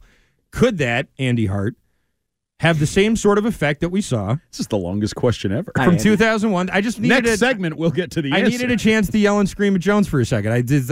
I'm owed that, I think. Don't read the text line, by the way. It doesn't matter. They're supporting you. Oh, they are? Okay, good. It might set you for it. It definitely was a Celtics town in the 80s. I know it was. I don't have the answer to that. I was 6, 7, 8 in that range. I was there. young too, but still. And the Celtics were winning, and the Red Sox were 1 strike away. Like those were the 2 sort of narratives with them. It's whether the win is more valuable than the chase, because it was a Red Sox chase forever, right? Definitely. Every year it just ticked off. One more year they've been since, and then there was the 90s where nobody won anything. So well, yeah, the 80s were extra romanticized for that reason. That's because Parcells was going to the Jets. If he had just focused on the game, had a title. That's a good point. I think the Bruins were in like a cup final in 1990, but either way, can the Celtics shame the other owners into running their team the right way? So is it the other owners or is it just the Red Sox you're talking to? Because I think the Red Sox, and to a lesser extent the Patriots. The Patriots haven't spent in a decade. Gerard Mayo said, burn some cash on this radio station. He did. So are they going to do it? Or I mean, now, they have to do it. They have $100 million. Devil's advocate is here. The Sox said they were going full throttle. True. So, like it's sort of similar, and then that wasn't. How's that going? If they're Gerard Mayo flooring it in neutral. If Gerard Mayo comes back in May and says, "Oh well, I could have probably put that more artfully." There was an artful. I didn't really mean spend money. I meant we would manage money. No, if they do that, like you're right. But I think we fully expect. And there's also the aspect of, fair or not, we handle Robert Kraft differently. A, because of the victories. B, because of he's one of us, the metal bleachers at Foxborough Stadium story that he loves to wedge into every comment he's ever made and remind us that he's a local guy made good kind of thing. I peed in that trough like everybody else. Right. Yeah. And I think he gets some benefit of the doubt because of that on some level. More so than Jacobs and Henry, for sure. Yeah. Oh, absolutely. Because they're not. Because they're just not. Wyc's a local guy. Businessmen. Yes. Yeah. And I think that helps them. But what helps all of them more than anything is just the simple, we want talent. And, that whether it's spend talent or whether it's Danny Ainge, just, I don't know, draft Jaylen Brown and then draft Jason Tatum and, we got pillars and now we can build around pillars. Like, this is, as Theo would say, another local son. Yep. Multifactorial, if you remember the word he liked to use. No, but okay. Yeah, he was big on multifactorial. That doesn't sound like an actual word. Multifactorial? I've never checked it. He said it. I just assumed. It doesn't seem like a word. I don't think it's he made it a word in his little world of Red Sox baseball and geeking up things. It has multiple it's totally a word. Yeah. Well, that was a Theo word. Doesn't sound like a word. But I don't know that the need is there. The Patriots have sucked. Have they tried to suck? I mean, hell, your guy, Tom Curran. Mm-hmm. When do you guys talk to him? Once a week? Yeah, every Thursday. Yep. Pretty sure somewhere around August and September he was predicting like 12 wins. I definitely put the over 9.5 wins. The wins were everywhere. Tom Curran was everywhere. The wins were everywhere. Except they didn't come from anywhere. No. So they were trying. They were even getting people to buy into the idea. Juju's better than Jacoby Myers. Right. You know who thought that? Mike Kadlick, WEEI.com.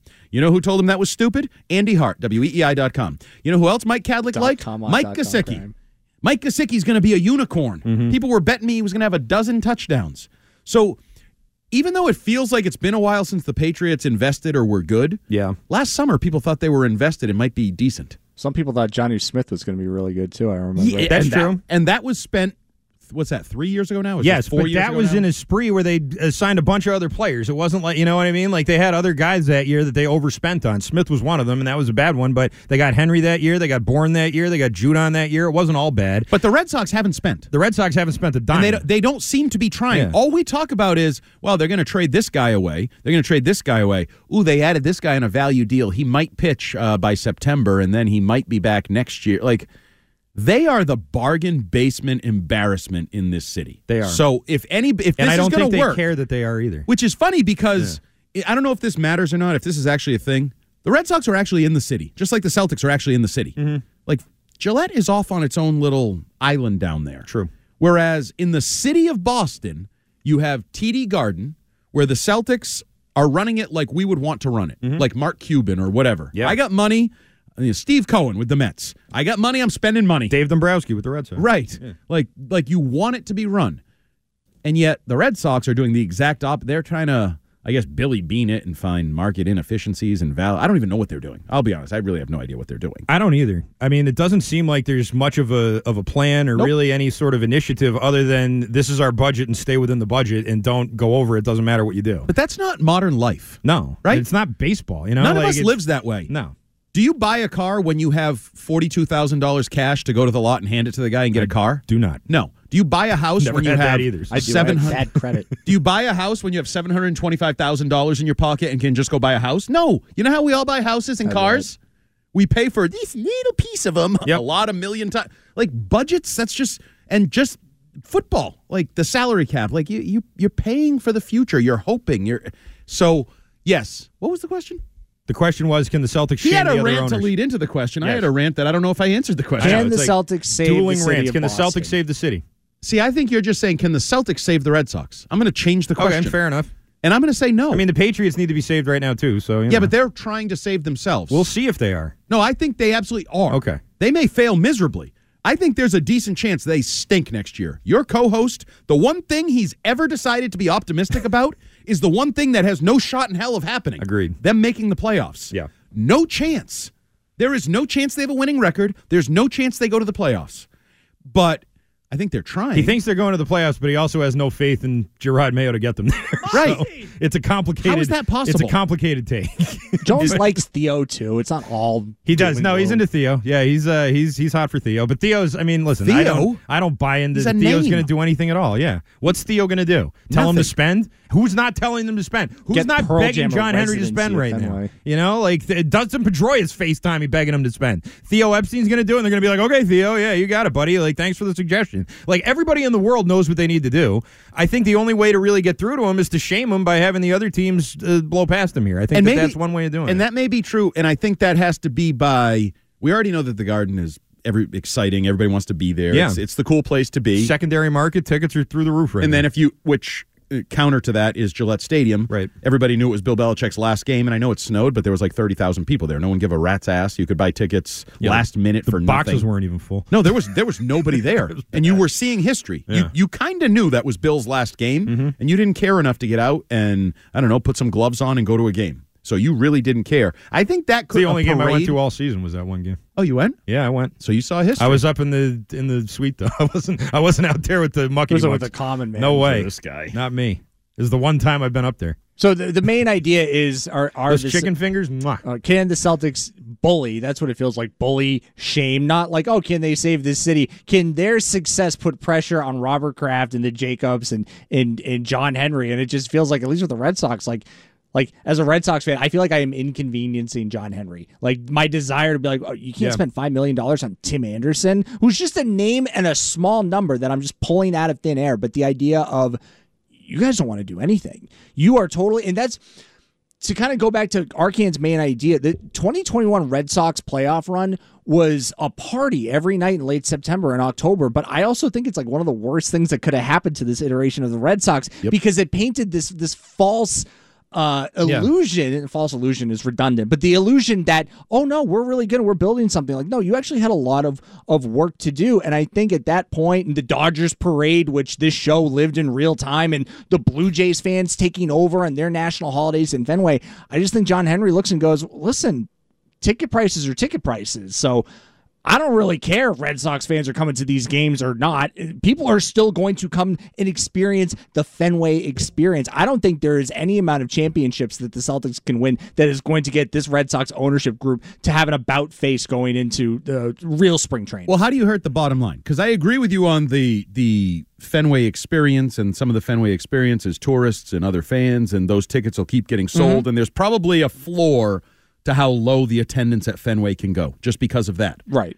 But are there the ancillary dollars of, do they care that, did you guys notice jersey sales are down 272% because nobody wants to wear a Red Sox jersey? It's a possibility, but I just think that because of what Fenway is and it's this tourist destination, that you're still going to have droves of families, people from out of town, like way out of town, planning, we're going to all these games, and my favorite baseball team is going to be in Boston, and Boston's really nice in the summer, so therefore I'm going to go and I'm going to spend a lot of money to make sure that my family has a good time. I couldn't tell you who's on the team right now, but the point is I am experiencing Fenway, and I don't think you get the same thing in like Kansas City, definitely not Oakland or these other markets where people don't go to games. There's no that museum factor, nostalgia factor that Fenway presents. I don't think that there is going to be anything right now that is going to make John Henry go, wow, you know what? I have been approaching this in the complete wrong way. I think you might be right about that, Ryan. I think he may be too far away from caring about any of this. Just the idea that he is down at spring training. Hey, John, do you have time to talk about the team? Ha, no. Nope. And he just keeps walking. And didn't he look like a guy who didn't have a care in the world? He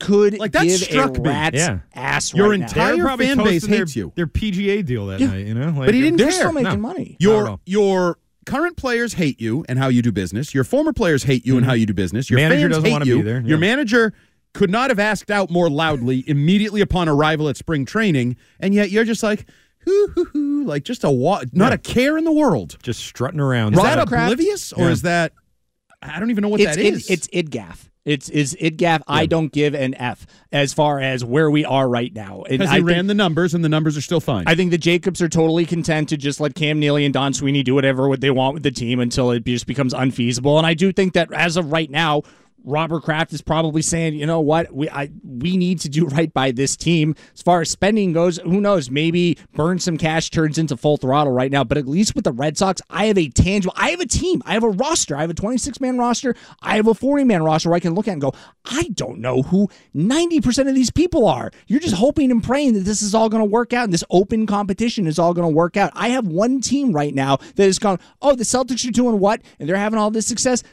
That's great. I got golf. I got hockey. I got racing. I'm fine. I got soccer. It doesn't matter. 617-779-7937 is the phone number. Nick is in New Hampshire with a thought on the Celtics. Hi, Nick.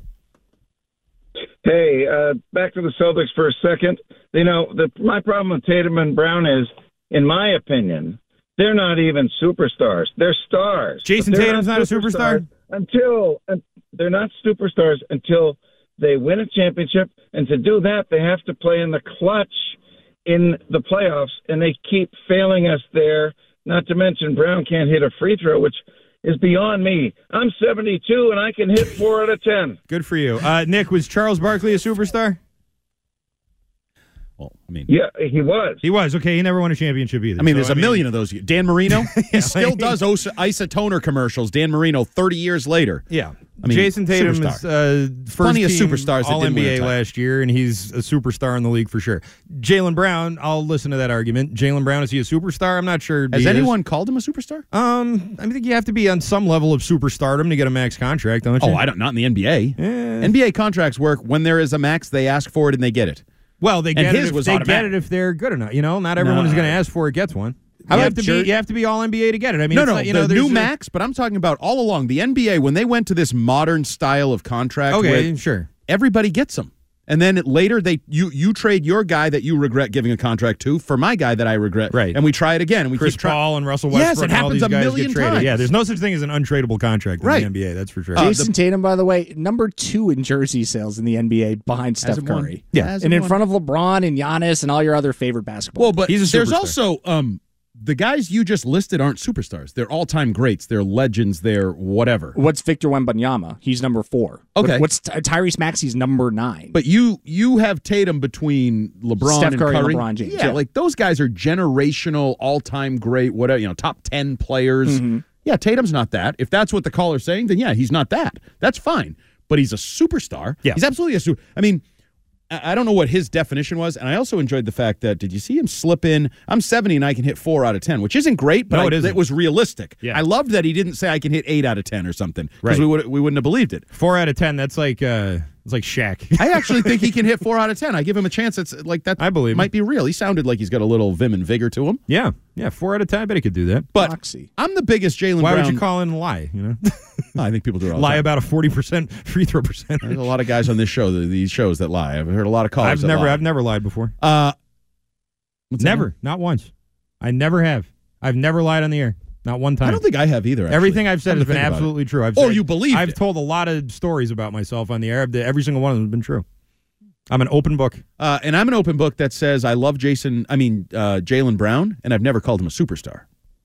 And I don't think he's treated that way. No one treats him like a superstar. He's always treated as second fiddle to Jason Tatum. And he signed up for, next 7 years of it. So and he doesn't have a Jordan shoe. He doesn't have those flaming hot chips or whatever. He does have 7 oos or whatever it is, the juice. 7. Yeah, but that's his. That's his thing. That's what I mean. Like he does have Nike it. didn't bend over. I mean, Jason Tatum, from my observation, Jason Tatum is taking over for Kyrie in the most popular shoe in sort of the second tier price market. They have filled Kyrie with Tatum. He is a star. Yeah. Like they have decided he's a star, just like Lay's has and all these other Subway. Is Jaylen Brown in Subway? No. Jason Tatum's in Subway with who? Steph Curry, Green. Tom Brady, Charles Barkley. Stars, correct? Yeah. He's rubbing elbows with stars. Jaylen Brown doesn't rub. When does Jaylen Brown rubbing elbow with stars other than like the All-Star game? All-Star and weekend, things of that. Come on, he dapped up Mac McClung, and He was also hanging out with Kanye and Kyrie too, right? They were all working out Remember when he was with Kanye's? I don't like talking about that. Well, I'm just saying, like His he was rubbing elbows with agency. famous people at that time when he was with the Kanye Donda agency or whatever it was. Mego shamed him into leaving. Right. 617-779-7937 is the phone number. We'll continue with your Celtics phone calls and Red Sox suggestions next.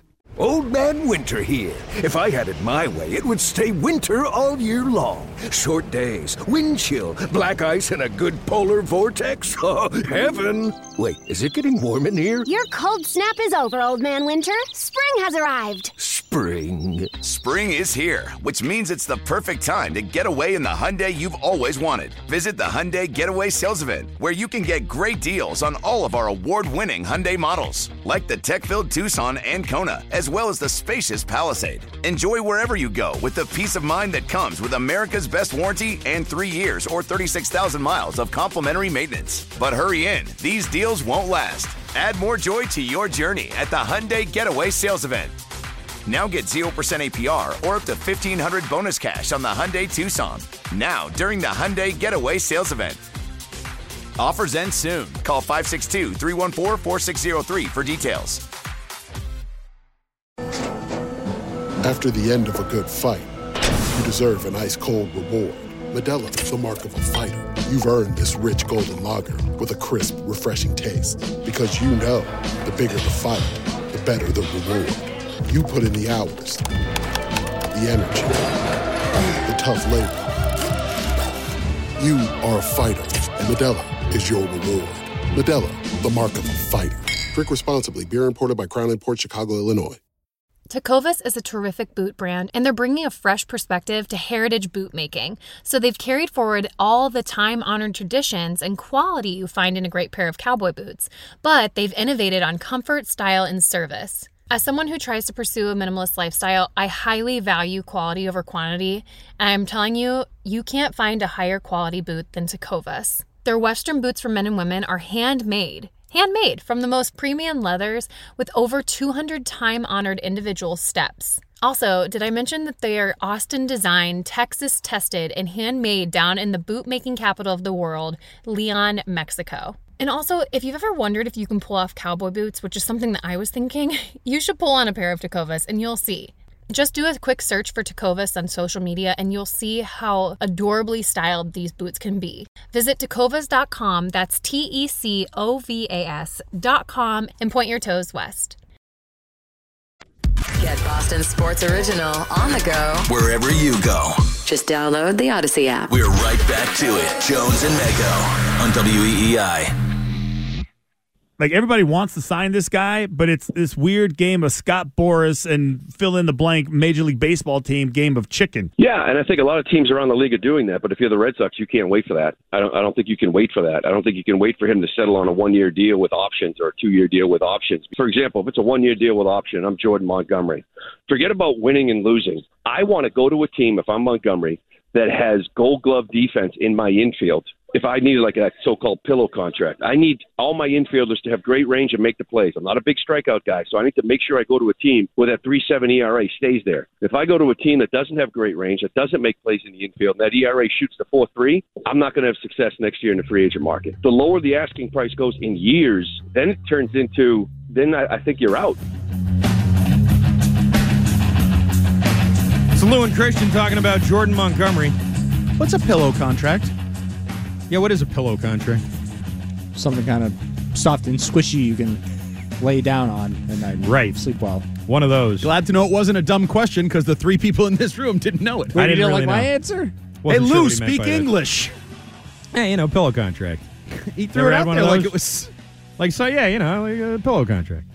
Sean McAdam wrote this today on Mass Live. He said, as a matter of course, an industry source said the Red Sox have maintained contact with Montgomery's agent, Scott Boras. But even this late in the process, Montgomery's asking price has not dropped to the point where the Red Sox could fit him into their budget, which has been in place for some time. Oh, we know. We know it's been in place for some time. We're aware of the budgetary restraints. So I believe Bradfo threw out a number, and I don't know if it was just like throw it out there. Maybe it was a pillow contract. Don't know. I think he said something like 7 and 200. Ooh. 7 and 200. I have no interest in that. Okay. At this point, it feels like that would be a reactionary move based on the fact that your stud player was bitching. And you're like, I'll show them. Well, I'll sign somebody. Mm-hmm.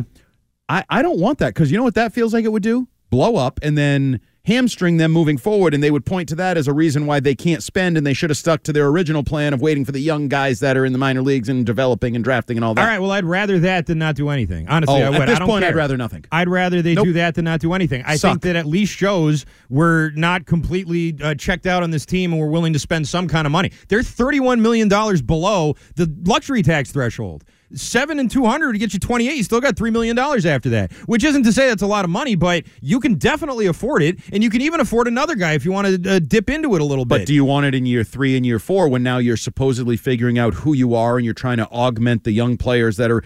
I'd rather Do I want Jordan Montgomery? Yes. I'd like him here when those young guys come up to have a pitching rotation. That's because none of these guys coming up are pitchers. We're talking about a bunch of position players. So is he an ace? You need to have. Is he an ace on this team? Yes. He'll be the ace on this team. No, sure. I didn't say that. You'd be an ace on this team. That's right.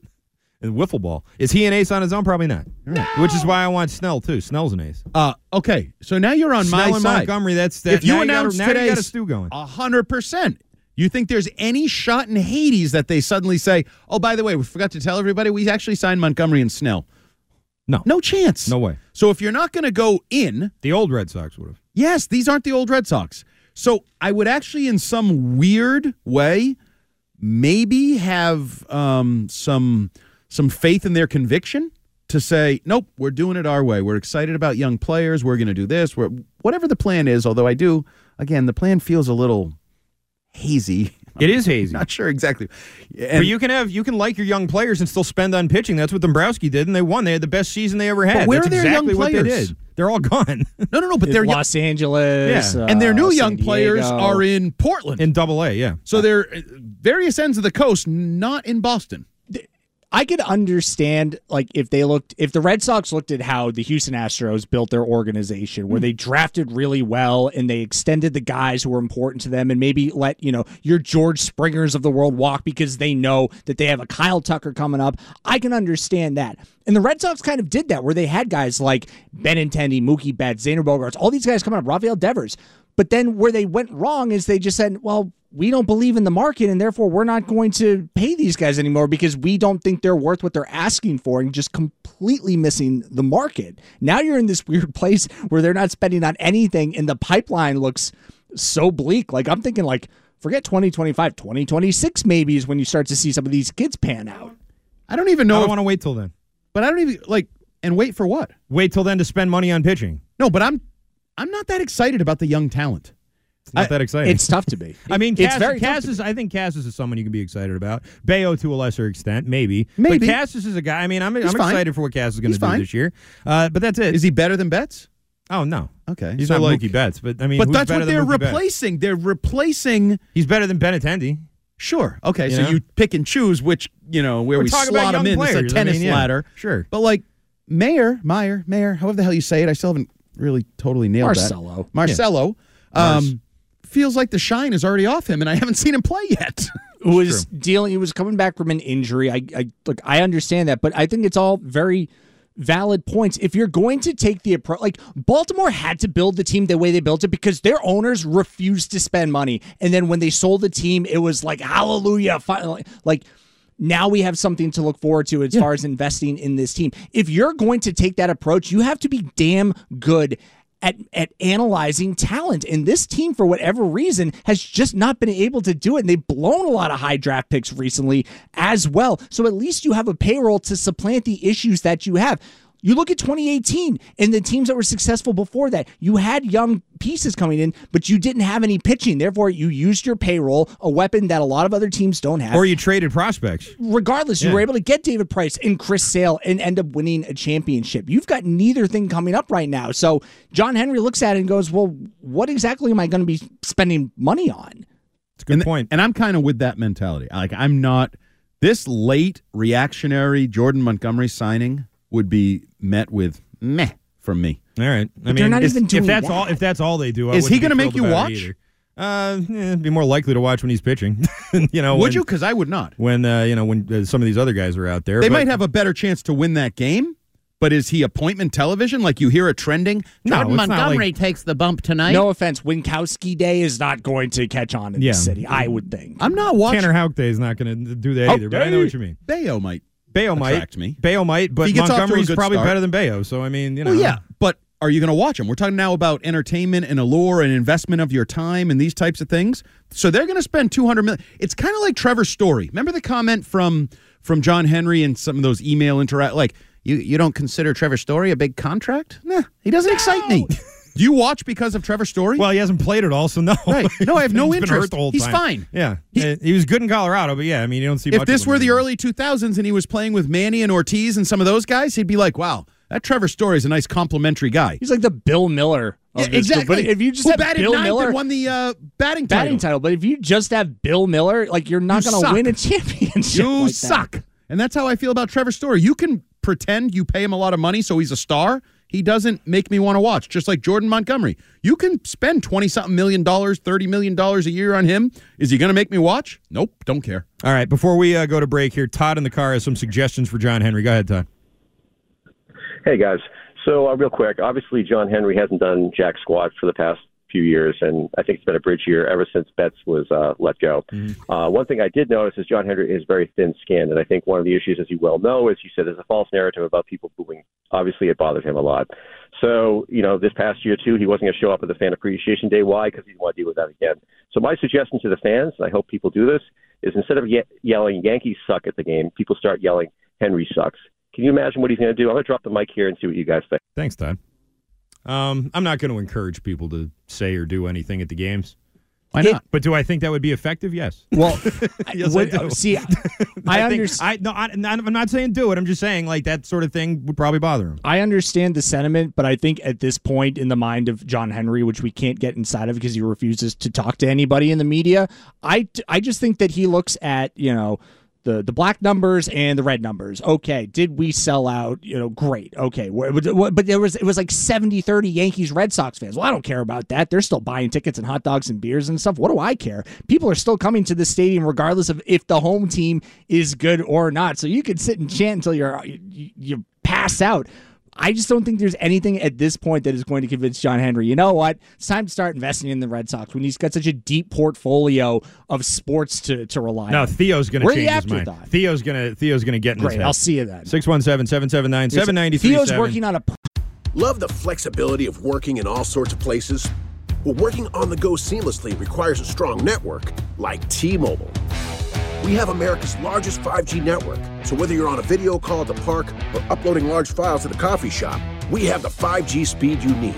Whatever takes you on the go, T-Mobile's got you covered. Find out more at T-Mobile.com/network today. Coverage not available in some areas. See 5G device coverage and access details at T-Mobile.com. As we turn the corner into the new year, a lot of people are looking to get healthier. That includes Hero Bread, who have just launched their new recipe using heart-healthy olive oil. Hero Bread serves up 0 to 1 grams of net carbs, 5 to 11 grams of protein, and high fiber in every delicious serving.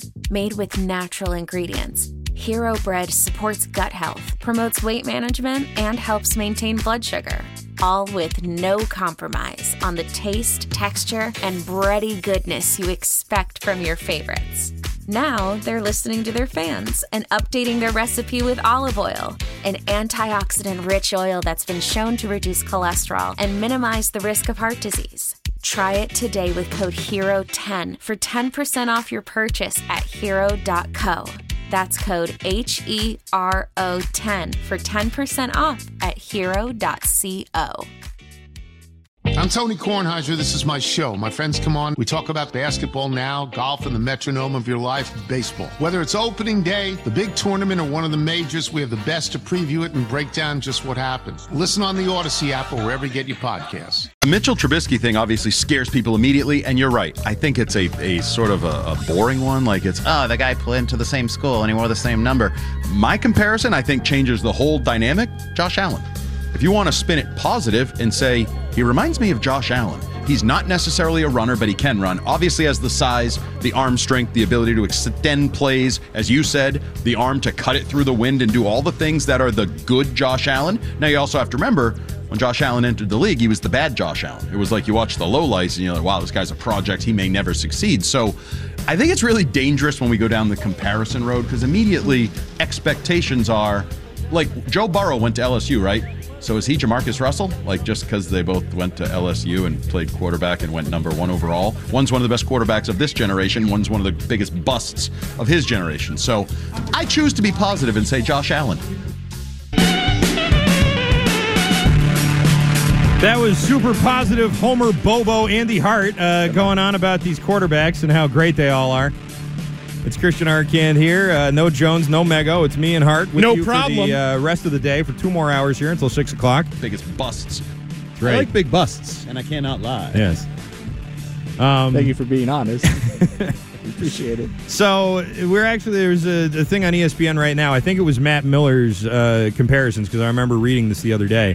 Those 3 quarterbacks are getting very favorable comparisons by a lot of draft scouts. You seem to like all 3 of them, really. I don't like any of them, and I was just talking to you about this. I'm not a big fan of any of these 3 quarterbacks. I don't really feel great about the Patriots drafting one of them at 3rd overall. I don't think that any of them... Here's the main problem that I have with it, Andy, is that I don't think any of them can step into an offense that's not really a fully formed offense and be successful, especially not Daniels.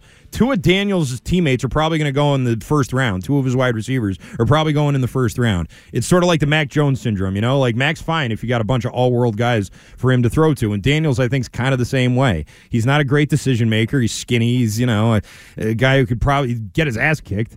I don't really like Drake May. I mean, he's a big, tall guy with a big arm, but he wasn't exactly dominant in the ACC. And if I'm picking an ACC quarterback, I want a Heisman Trophy or a national championship or something. I want you to dominate that conference. I don't think that he really did that. And I sort of feel the same way about Williams in the Pac-12. Like, he had good numbers, but, it's not like USC was anything special.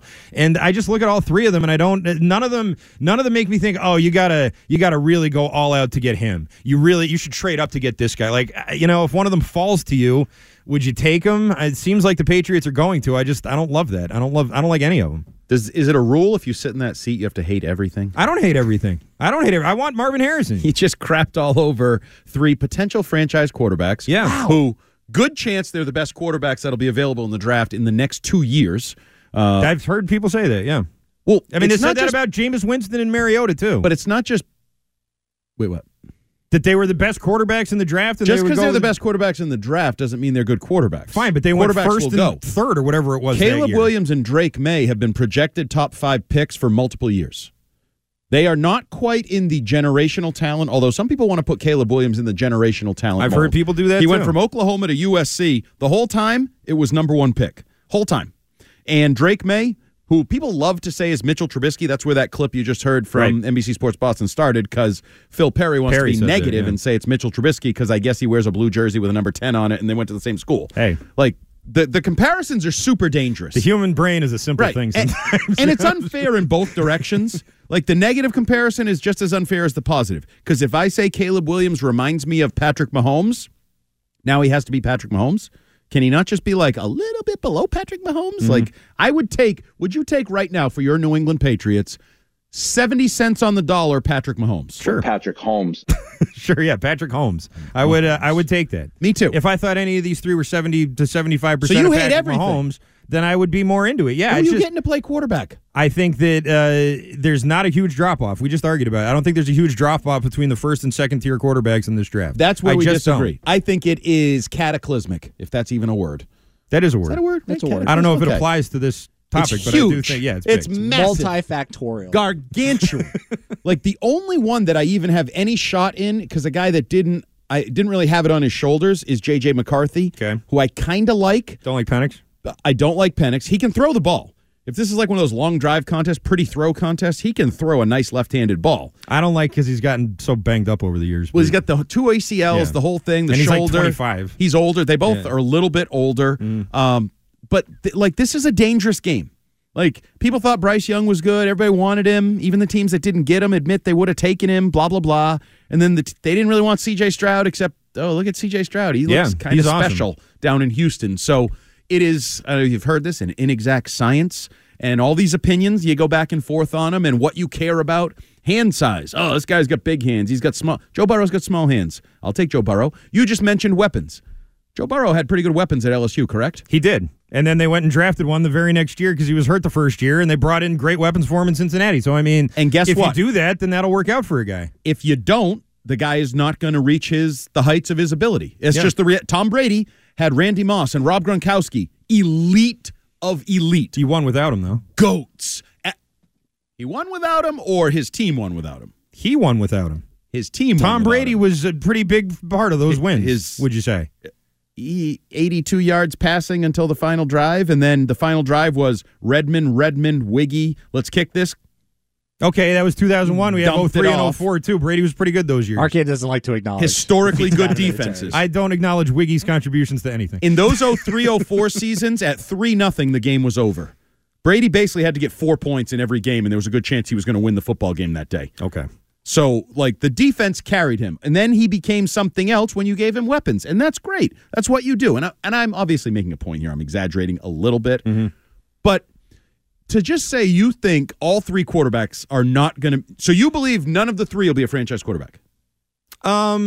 Not on the Patriots. I don't think so. I don't think any of the teams that are drafting in the top three are going to turn those guys into franchise quarterbacks. No, I don't think so. See, I don't believe you turn guys into franchise quarterbacks. They're franchise quarterbacks. I guess. That's their career track. Like, for example, Mac Jones, I don't think was ever going to be a franchise quarterback. He had a good rookie season, and then he broke. Okay. I think you would have broken and realized it at some point, like, we got one of those guys. Trevor Lawrence, a franchise quarterback? Dangerous. I do. I think he's a franchise quarterback. So one of those guys could maybe be what Trevor Lawrence is right now, but I don't think he's all that good. Like, Trevor Lawrence didn't have a great season last year, and he's been sort of a disappointment in 3 seasons, hasn't he? He has been a disappointment. So, but he's a franchise quarterback, so I think Justin what's that Herbert's mean? a disappointment. He's so physically Justin gifted, Herbert's a franchise and he doesn't quarterback. win crap. Agreed. So that's also, what are you looking for? Are you expecting to get, because I think there's, how many elite quarterbacks are there right now? Like, Mahomes is the standard. Mm-hmm. And then you have people like Joe Burrow, Josh Allen. Who's next? Lamar Jackson. Yep, Jackson, I'd say. Some would is in say there. Jalen Hurts. Some would say Jalen Hurts sucked last year. I'm probably more on that side of it than saying he's an elite, top 1 or 2 tier quarterback. Right. Sure. Aaron Rodgers, I think when healthy, people still think probably competes at a top 5 level. Trevor Lawrence might be at the very bottom end of this, I put Tua ahead of not Lawrence. Patrick Mahomes tier of quarterbacks. I put Tua ahead of Trevor Lawrence. If you put Trevor Lawrence on the Miami Dolphins, you would think he's a franchise quarterback. Maybe I would, but he's no not. Doubt So in my mind. what are you going to say? Like he's not. He does have weapons. It's not like he doesn't have any weapons in Jacksonville. He's got Kirk and Ridley there. He had those 2 guys. Those guys don't stink. They don't stink. I agree with that. Right? They're pretty good. Perfect. Evan Engram doesn't stink. They do not stink. He also has a head coach. They're not as good as Hill and Waddle, I agree, but it's not like he has nothing. And Doug Peterson is not Shanahan offense. Like I think something to be said for the offense and the scheme. So there's a lot. I put Goff ahead of Lawrence. Quarterback success is multifactorial, That's true. But my idea with these quarterbacks is I absolutely think it's fair to compare the ability. Patrick Mahomes, when he entered the league, you know who didn't like him? Who? You? This guy. I was not impressed. I thought he was too small. I thought he was like an athletic soccer player playing the quarterback position, this weird guy. He's the standard. But can Caleb Williams be compared to Patrick Mahomes coming into the league? Absolutely. You think Absolutely. so? Absolutely. I suppose. It's a talent. It's an ability. It's off-platform. It's all the things he can do. He can be compared to Bryce Young in that same way then, can he? Yes. Okay, so So the biggest issue... It goes both ways. Right, but you seem to think they're not worth the risk. I think they're worth the risk. Because if you don't risk it to get a quarterback, you know what you get? As Bruce Arians, no biscuit. True. You never have a biscuit. And then all of a sudden you just keep talking yourselves into these journeyman Jag free agents, or I don't even know what the plan is. I want a biscuit. Me too. That sounds great. 617. Oh, sorry, go ahead. The Patriots need a quarterback. Can agree, correct? Absolutely. Yes. The best of the best quarterbacks go in the top half of the first round generally. Usually, yes. Okay. The Patriots sit in the top half of the first round, correct? Mm-hmm. And there are quarterbacks that are going to be available. There are. Roll the dice, put your big ones on the table, and see what happens. I think that's what they're going to do. They should. Just telling you, I'm not That's how you win in football. Huge fan of that this year. That's how you win in football. You got a lot of Kyler Murrays and Daniel Jones and Jameis Winston's and Marcus Mariota's happening that way he's been too. hurt Joe Burrows and Josh Allen's and Patrick Mahomes's and all those guys. And Sam Darnold's and Josh We Rosen's. can do this all day long. Good ones go there, bad ones go there. Just like tackle.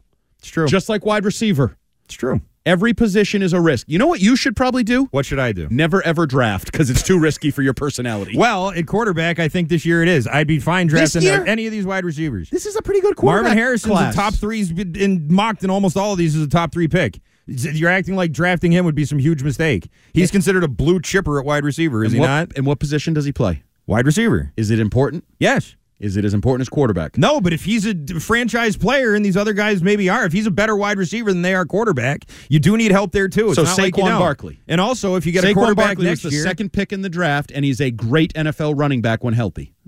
Nope, he's great when healthy. He's good. Absolutely great when healthy. Fine, he's never healthy. And do they win because of it? No, you can't overcome it. If you don't have the quarterback, it doesn't matter what receiver you have. Okay, doesn't they were matter in the what running playoffs back last you year have. because of who? Danny Dimes or Saquon Barkley? Because they had a nice year under Brian Dable. Okay, but A nice who was year. a bigger catalyst than that? If that's the example you're going to use, it was probably more because of Barkley than it was because of Jones. Jones had a good year. He did, but he had a good year. Is he a franchise quarterback? No, he's absolutely not. So that's the point. Pick? If you have one of those guys, you don't win consistently. Well, you win both of them. consistently with one of those quarterbacks. And if you want one of those quarterbacks, you usually have to take him in the top half of the first round. And you're sitting at the top half of the first round. You are, and I think that's what they're going to do. Somewhere High and Bloom is listening to Arcand, his good buddy Arcand, going, yes, that's right, exactly. No risk. My good friend. Don't High risk and it. Bloom. Don't risk it. Nope, you're an underdog. Bad could happen.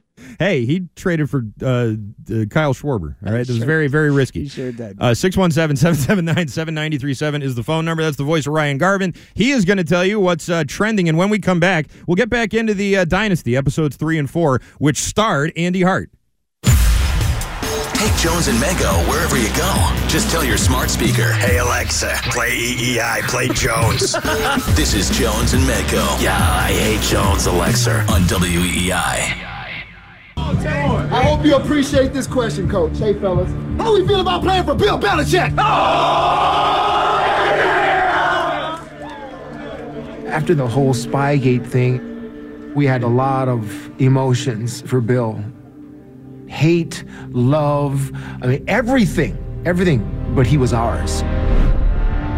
And everybody's just going after our coach. Bill would never express how he despised everything that was said. Like trying to invalidate everything that we've done because of a signal. But this is how we knew when he felt it. That offense kept scoring. Bill was just relentless. We'd be up by 20, 30 points. And he's telling the offense, do it again. We're beating people's ass so bad that we're the bad guys. Sort of liked it, though. I liked it, too. It's diabolical right now. I liked it, too, Teddy. Sort of liked it. Got my first taste of blood, and I kind of liked it. Can't go back to just eating hamburgers now. Now, you get the taste for it. You can't go back. You ride first class, you can't go back to coach. It was hard for me to watch that episode 4. It was, like as a fan at the time, in my mid-20s living out in Colorado, which is where I was, reliving that and reliving the season and the way they were just beating the bejesus out of everybody on a week-to-week basis. Did they say they were averaging 42 points a game? Yeah. For one stretch, yeah. In old-timey football, that's incredible. Yeah. That game against Washington. Old-timey football compared to that. The game against the Joe Gibbs Washington Redskins. Yeah. I mean, that was one of the most thorough ass whoopings I've seen in NFL history. Mm-hmm. That was unbelievable watching that. It was like, oh my God. Felt personal. Yeah. Like these guys, it's like they weren't playing the same sport. Right. And to see that they had this sort of FU mentality and we're rallying around Bill Belichick and we're going to take this all the way to the end, and you know how it ends. And you just, it's like once they got to the part of the actual Super Bowl against New York, I wanted to shut it off. But I powered through. Hero gets thrown around a lot, but I did. I powered through the end of that episode. Thoughts and prayers. And it was tough to watch. I mean, it was a really tough thing. And this was after they won 3 Super Bowls, so you had no right to be as upset about it as we were. But it's still, even today, even in 2024, it was a kick in the balls. Well, and it was disbelief for me.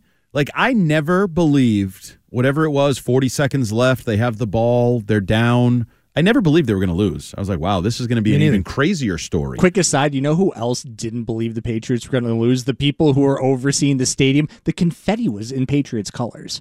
I don't know if anybody else picked also up Giants colors. Well, I was going to say the Giants are red, white, and blue. Oh, so they just got lazy. I don't know. That was my takeaway. Is even they had confetti ready for the Patriots. But continue. I think it was Giants too. But also, I remember I thought I was going to die. Confetti that yes, I almost died because everybody usually for games the press leaves early to go down to the locker room. They make an announcement. You can now go to the locker room for post game access. But obviously, no one could leave because this game is coming down to the wire.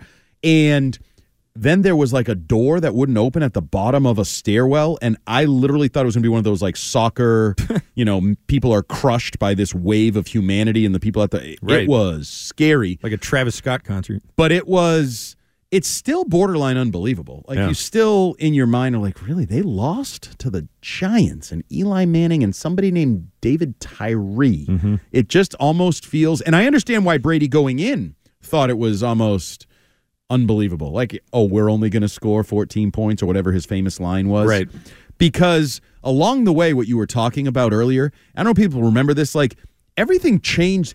They started putting on the lower, the ticker. It would be like NFL, ... notes, Patriots. Yeah. They had their own tab on both NFL Network and ESPN. It's I NFL, remember that. NBA, NHL, Patriots, yep. They were bigger than the sport they were within. They were equal to a league in and of themselves. They were this story because it was, and I love the fact that, was it McDaniels that admitted, and even Moss a little bit too, like we had kind of gone through training camp, but we weren't really sure. Now, this is where I was ahead of them. I said in August, they have a chance to go undefeated. I remember we openly talked about going undefeated before the season started. And then you get that Jets game where you unleash Moss. And it was like, at that point, Josh is going, oh, wow, this could be special. Like, I forgot what he said. Yeah, crazy, special, fun. And especially you think about it as the play caller. You're like, I got Tom Brady. I got Wes Welker underneath. Because I always go back to, and it wasn't in this, but there's a famous clip of Belichick saying, well, if you take away Moss over the top and he circles it, and you take away Welker underneath and he circles it, really, I'm not sure what we're going to do. Yeah, and no one could, so I don't know what you're worried about. That would be the greatest defense of all time then. And they didn't even really do that. They got after Brady. Yeah. The way it ended was, were there 4, I believe, Pro Bowl offensive linemen that year? Light, Copen, Mankins.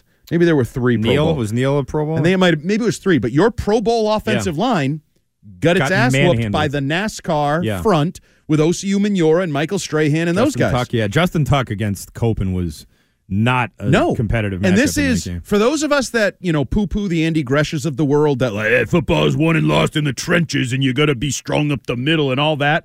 This was a game where you go, yeah, kind of. Yeah. And it was That's how the Broncos beat them in 2015, too. Yeah. And it was full circle. How did the dynasty starts by you beating the Rams by being more physical, and we're going to out-tough you. We're a football team. We're physical. You guys are soft. Well, the shoe was kind of on the other foot now, as Brady points out, not just in terms of favorite underdog, but style of play. You had become soft. You had become a pass-first team. You'd maybe lost a little bit of your gritty, workmanlike, blue-collar nature that helped you beat the Rams and start the dynasty. Yeah, and you made a very good point Thank you. Earlier on in the program when we were talking about the way the team rallied around Bill Belichick. They did not do that. Bill Belichick did not do that for Tom Brady. I hope you appreciate this question, Coach. Hey, fellas. How we feel about playing for Bill Belichick? I mean, he had that room in the palm of his hand. Yep. He did. They would have done whatever he said when that was all happening, because not only did they feel like he was being unjustly harangued for the whole videotaping thing, which, obviously was not great in retrospect. I don't want to say anything about this jet thing, okay? Just shut the up. Everyone's like, okay, you got it, Bill. You got it. Robert Kraft's like, sure, Bill. Bit of a counterpoint there, too, to sometimes players and media will say, well, Bill never specifically told people what to say and not to say in interviews. Oh, he sure did. I think he just told them to shut the F up. Just shut the up.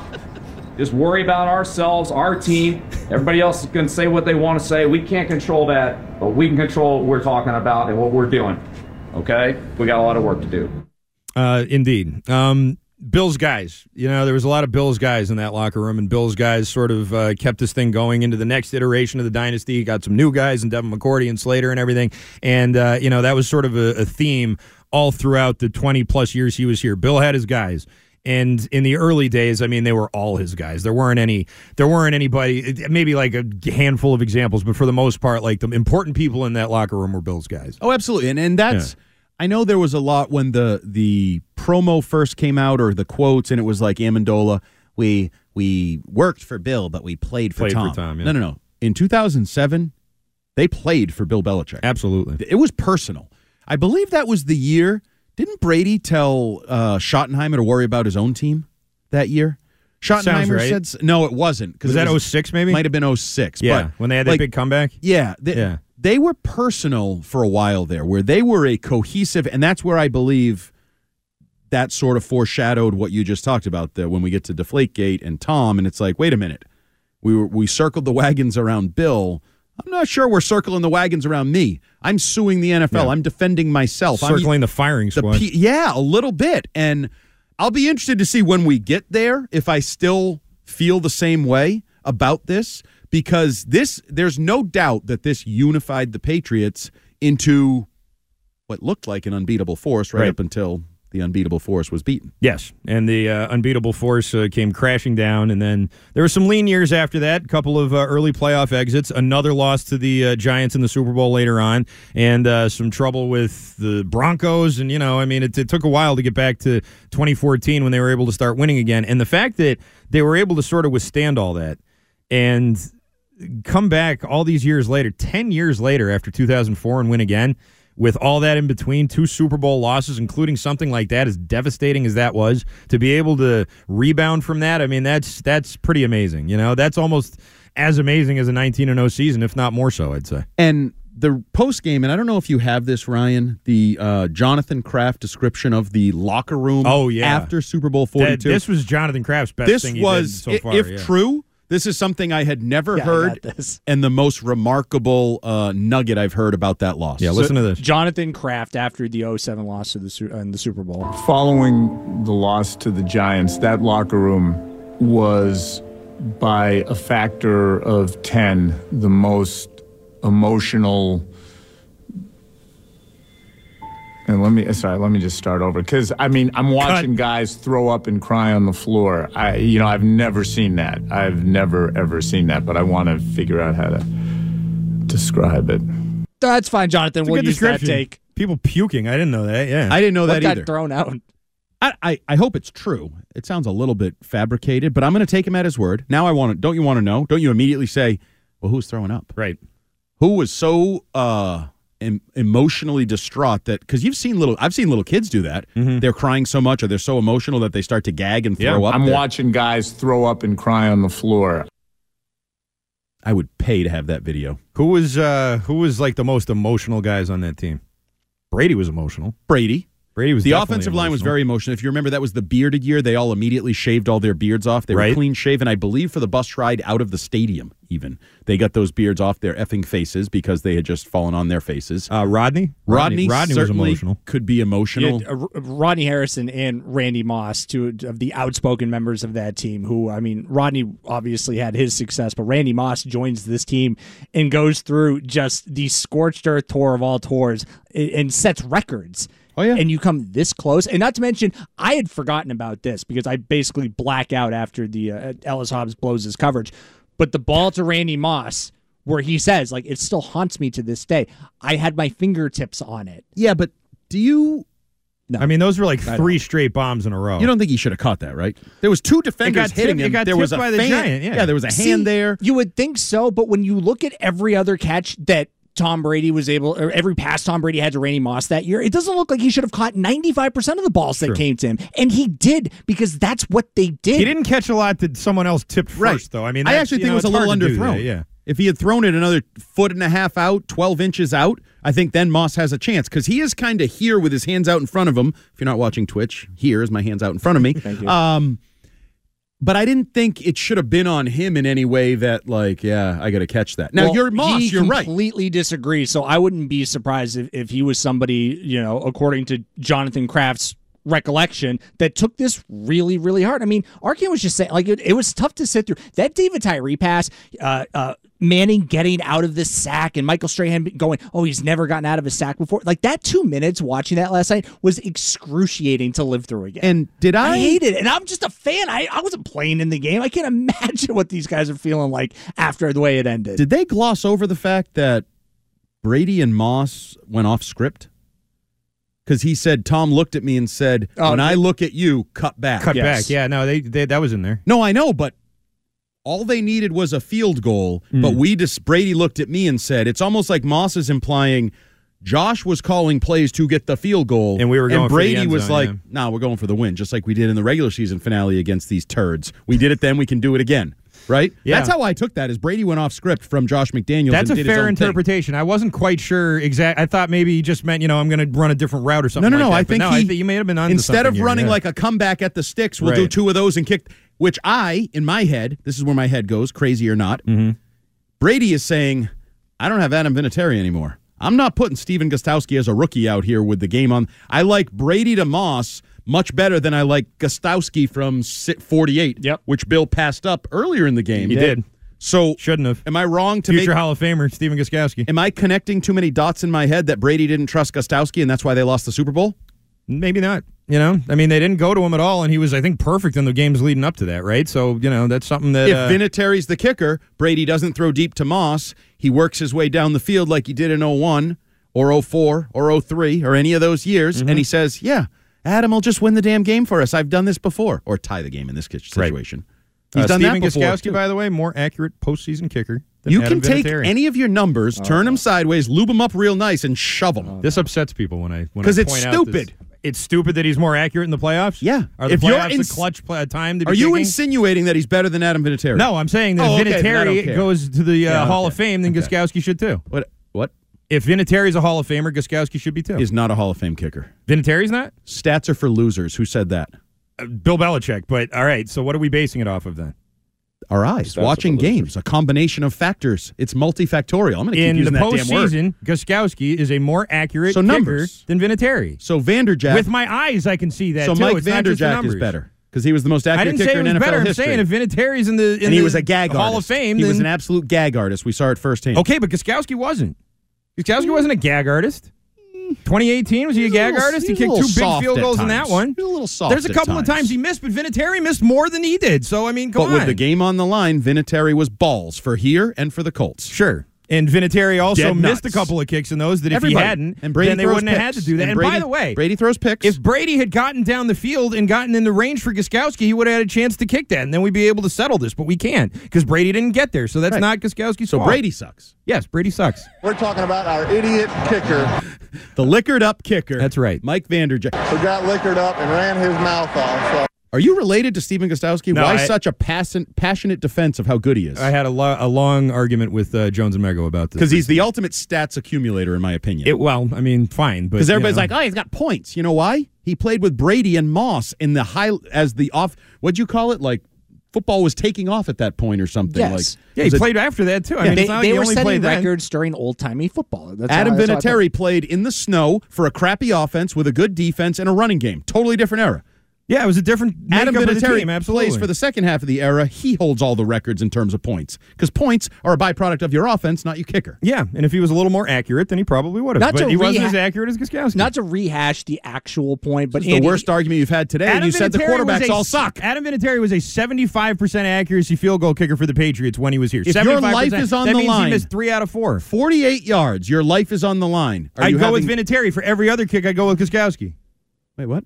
I'd go with that Oh, one. the With that meaningless one, I'd do kicks, you go Vinatieri. with Gostkowski. They're not meaningless. I They're actually points agree in the with playoffs. you. I agree with Andy. you. No, I agree with you now. The meaningless kicks, I'll go with Gostkowski Meaningless too. kicks in with the my life postseason. on the line, Adam, step up with your big old biceps even today, and I'll take my chances. I think he's on PEDs. I think the genesis He of the might be. argument was who was important to the dynasty. It was Brady, Kraft, Belichick, or Adam Vinatieri. You had to, especially based on how he was covered in those first two episodes. The beginning of this argument was about... That's how this all started. No. It started with Matthew Slater because we were arguing Oh my about God, no, Matthew you're Slater right. I'm being sorry, in the Hall yes. of Fame, and I said, well, Arcand from the Vinatieri rafters. is the only special teamer, and I said, well, Vinatieri's going, and then Gostkowski has to because he was more accurate, and he also won 3 Super Bowls, and then people had a big problem with that. People like Adam should. Jones. So you and Adam Jones sharing a brain on this one. I am aligned with Adam Jones. I hope that feels good. And you can be aligned with Stephen Gostkowski. I am. Hope that feels good. 617. Because I'll take Adam Vinatieri all day. And Adam Jones. You got the Adams over there. Meow, Zaddy. 617-779-7937 is the phone number. Coming up,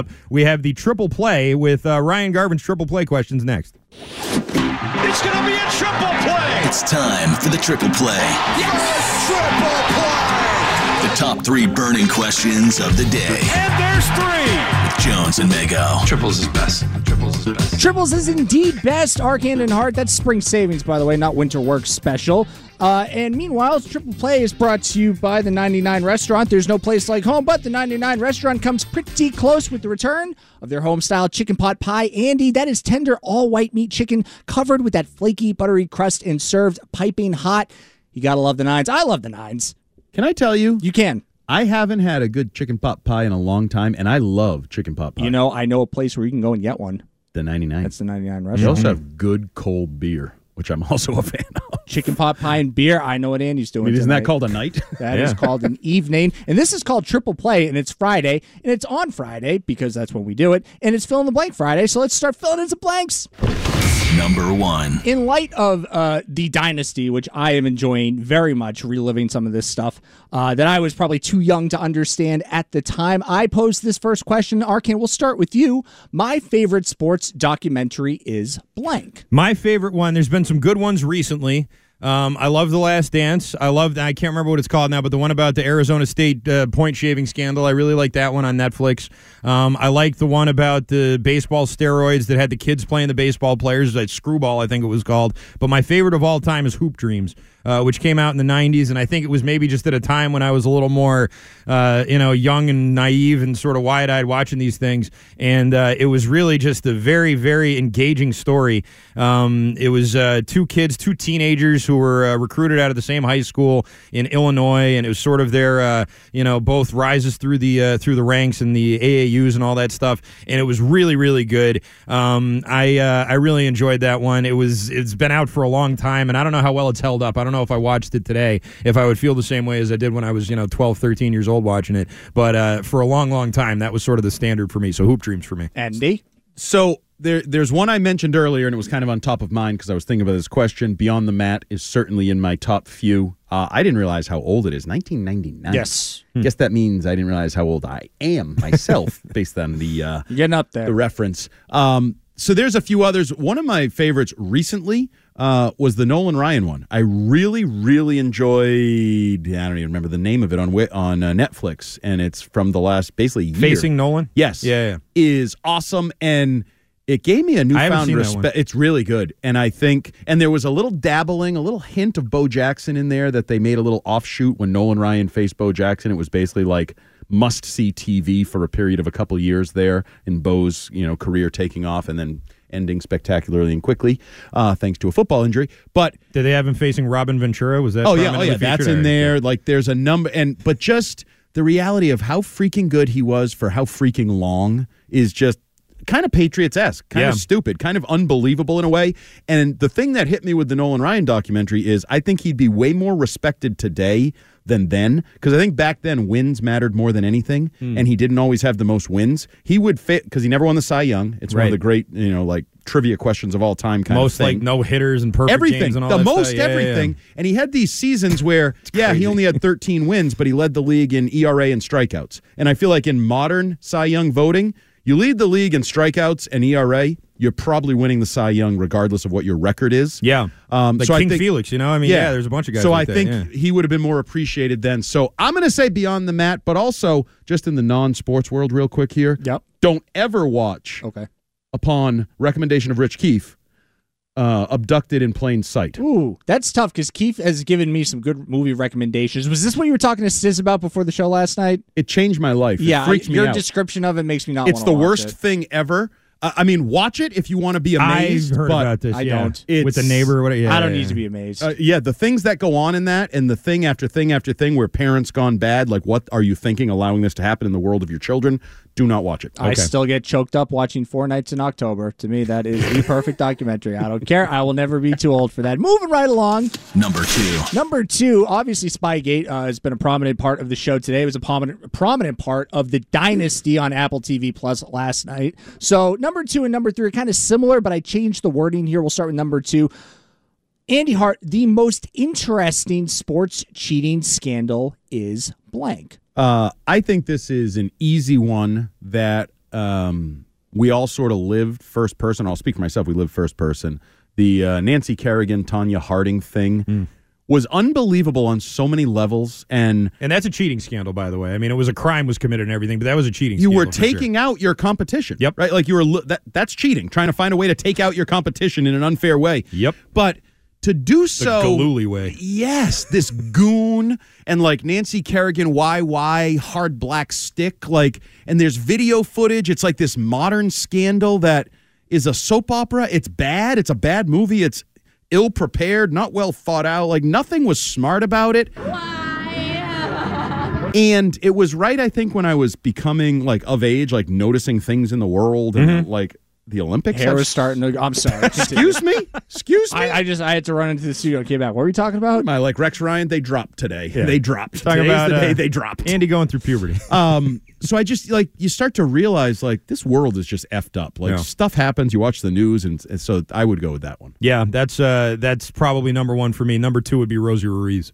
Because that's that a good was, and you came up, but you were the one we were talking about that, and I was like, yeah, you know what? There's some other ones that I can think are definitely interesting, but it doesn't get much more interesting than running a marathon and then taking the train for like 5 or however many miles it was that she How long was she on the train for? Like, how much of the track did she actually skip? Because it was a significant portion. Oh, it was a lot. And then she just got off the train and ran right back in, and no one noticed, and that was in the 70s or whatever it was, and that was just like a thing. And then finally people were like, I don't remember seeing her. It's the simplicity of it. Did anyone see her? Why doesn't she look tired? It's remarkable, and I know she didn't get away with it. Right. But just to why had no one else ever tried it? Or had they, and maybe it didn't, whatever. But just, you know what I'm going to do? How many people won the marathon that took the T that we don't know about? Right. Simple. Sometimes the simplest of plans are the best plans, right? Keep it simple, stupid. Get on the tee and win the race. Yeah. It's not an official cheating scandal, I think, but there's a lot of static around the 2002 series between the Sacramento Kings and the Los Angeles Lakers and Tim Donaghy and fixing games. There was that series was fixed. A documentary on YouTube, I think it was called The Greatest Tragedy in the History of Sports, that outlined that Game 6 basically, where You got Kobe Bryant basically knocking out Mike Bibby, all the free throw discrepancies. I find that to be incredibly interesting, despite the fact that it wasn't an official cheating scandal. My Kings got screwed. All right, one more. Number 3. Number 3, like I said, we're going to change it up a little bit, but this I want to focus more on what the public perception was as far as cheating scandals go. To the public perception, the most damaging sports cheating scandal, Arcand, is blank. I wasn't around for this, obviously, but I'm going to say Shoeless Joe and the Black Sox throwing the World Series. I think that at the time was considered. There was no other professional examples of teams that were out there throwing games. There's not like a lot of examples of that. There's teams trying to get competitive advantages and videotaping and doing steroids and all these other sort of things with cheating. And the steroid era, I mean, if you want to consider that, like that was damaging to the public perception of baseball. But that was guys trying to get better. This was more like Pete Rose, and like betting against your team, which Rose claimed he never did. But to know that there was this guy who was, this illiterate baseball player taking money because baseball players didn't make much back then at a time when baseball was still very popular. It just wasn't making a lot of money.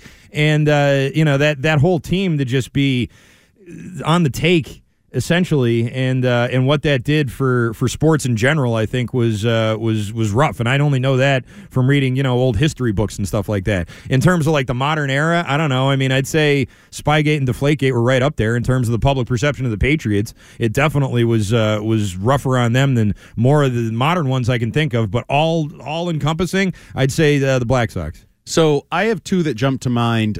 First would be Lance Armstrong, just because the whole Live Strong movement was built on him as a person. Good one. Yeah, that's a very good one. There's still places you go to like YMCA's where it still says Live Strong, and I'm like, do you really still want that up there? And what that kind of do a Google search implies? Real quick and then go get a ladder and take that down. But I actually think the biggest is what you mentioned, the steroid era. If I can put that.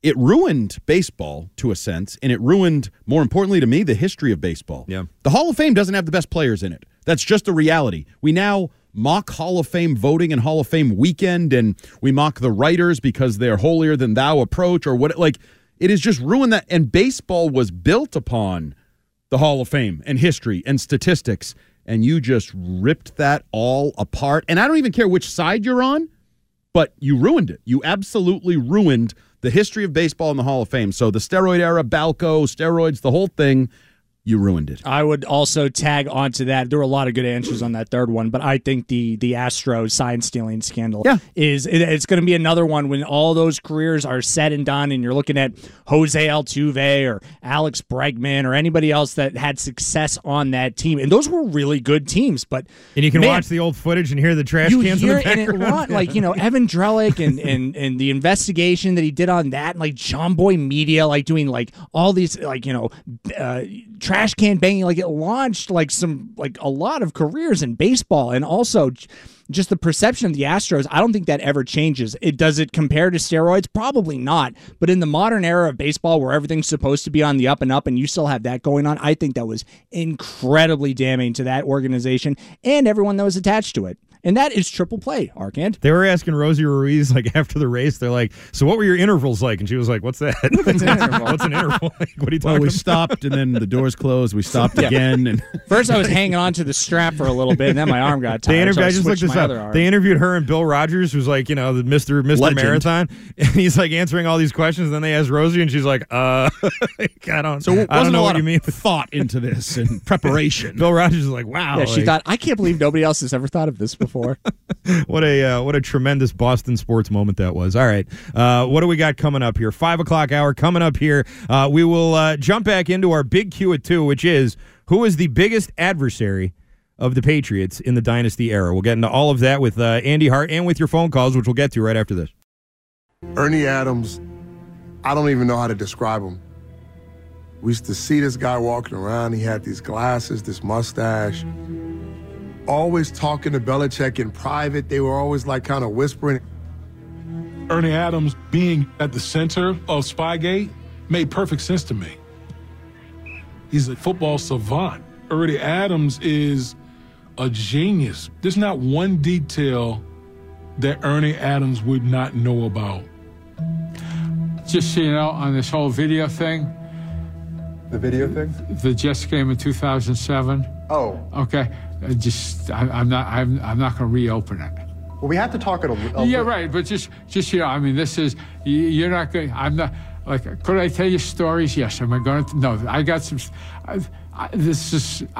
It's going to the grave with me a little bit. Okay. Well, let's just talk about it. We'll see where we go.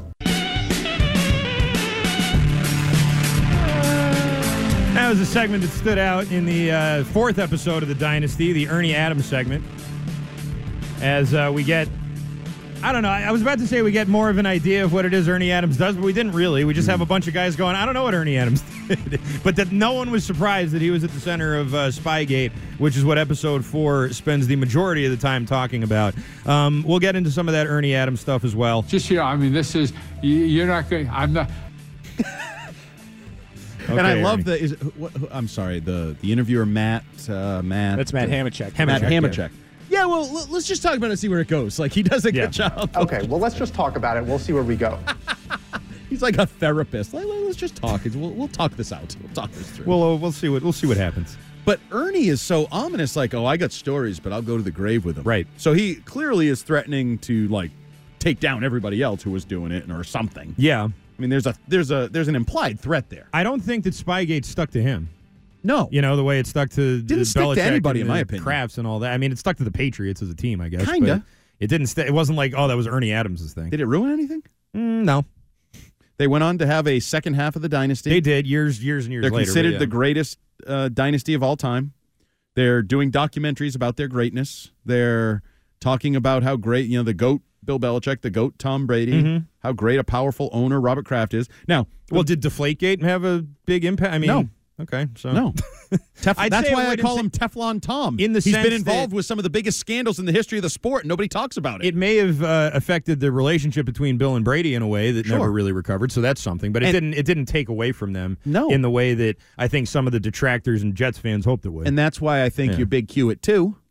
If you want to reset that before Let's reset I finish it. My point. Big Q at 2. What was the biggest adversary for the Patriots? Let's see what the voting is at right now. I haven't looked this up in a while. The voting right now, still Roger Goodell out in the lead. It's Roger Goodell, Eric Mangini, Bernard Pollard, and the New York Giants. Roger Goodell, 52.3% of the vote, followed by the Giants at about 28%, then Pollard at 11%, and Eric Mangini at 8.5%. How can Roger Goodell be the biggest issue when Kraft admits, I told Roger Goodell, just fine him and fine us, but don't suspend him. And Goodell's like, okay, I'll do that, and then we'll destroy all evidence so no one will ever see it. Cue Robin Glazer with a hammer walking down the hallway ominously. Like, what did Goodell do? Well, I think Goodell was much more of an adversary during Deflategate. To who? To the Patriots. It was at least viewed that way. To the Patriots or to Tom? Well, to the Patriots in general. I mean, Tom there was kind of hung out to dry. He was, but I mean, and I'm not a Tom Brady defender. Ted Wells was hired by Roger Goodell. You know what I mean? Like, that all happened at the behest of really the other owners who all wanted Goodell to do it, but then Goodell ended up being the one who sort of prosecuted all of that, and I think that's why Patriots fans hate him so much. It wasn't so much because of what happened in Spygate. In Spygate, I feel like he kind of had the Patriots back more than he would have otherwise. Absolutely. In Deflategate, you can't really say that. Even though I think the first we see of Goodell in whichever one of these episodes is like, I have to be the bad guy or whatever, and even the owners know that. Right. And then you get Robert Kraft saying, I told him don't suspend Bill, and then Goodell didn't suspend Bill, the damnedest thing. And a lot of people believe some part of the hammer coming down in Deflategate was because Goodell now felt like, well, I went easy on you the first time and you screwed me by doing something else. I got to come down harder to appease the other 31 owners who know I went easy on you the first time. Yeah. Like there's a factor there. But I still go back to the Giants. Do you put Roger Goodell even in like the top, like is he in even like the top 5 of adversaries for the Patriots? No. I don't put him there either. Because from this scandal, correct me if I'm wrong, as I like to say, they did it, correct? Mm-hmm. They did it. So Goodell didn't like. Oh, Could I tell you stories? Yes. Am I going to? No, I got some. This isn't one of those like those bad movies where like some guy's getting pulled over and the cop slips the coke in his pocket and then goes, "Oh, what do we have here? Cocaine in your pocket." That's entrapment. Like, I'm pretty sure Bill Belichick with Armin Katayan, because he wouldn't talk about it in this actual I could not document. think of that guy's Yeah. name. Yeah. When they went to Bill Belichick I forgot in real about time, that interview. he's like, interview. I've already said what I needed to say on that. And then they go right to that interview where he was like, look, it was a mistake. So by saying I made a mistake is basically you admitting, yeah, we did it. He did it. I broke the rule. right? Yeah. So I taped from the wrong area. The fix wasn't in. Nothing was in. Now, they clearly blame Mangini. That's where the Pioli thing comes in. Like, when you're part of the family, you never leave the family, and the family comes first. And like, okay, Luca Brasi. Wait, what are we doing here? It's football. I was a ball boy. You gave me a job. I worked my way up, and I left. And I knew you were cheating, so I said you were cheating. Eric Mangini, he was the coach of a division rival. He was trying to win. Yeah. Don't you think Bill Belichick does everything to win? Absolutely. So Eric Mangini learned from Bill Belichick that you do anything you can to win. Yeah. You taught the criminal that turned on you.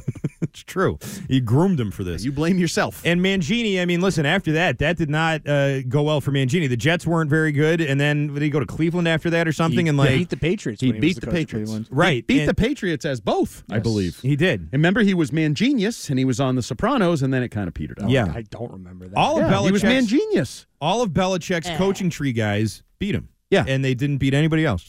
Yes, we all beat them, indeed. Pretty much. It's true. Patricia beat him that one year. Patricia did beat him. The Josh Detroit beat kicked him. their ass. Joe Judge beat him. Josh McDaniels beat him with the Broncos and with the Raiders. Yep. I mean, it's like... It's weird. You go down the line, and they were not good coaches. They were not good head coaches. But they beat Bill's ass like every time they played. It was really very strange. So the biggest adversary is who? So it's still the Giants. I agree. Because there's 2 Super Bowls that went to the Giants that if they don't go to the Giants, your numbers are now Bill Russellian.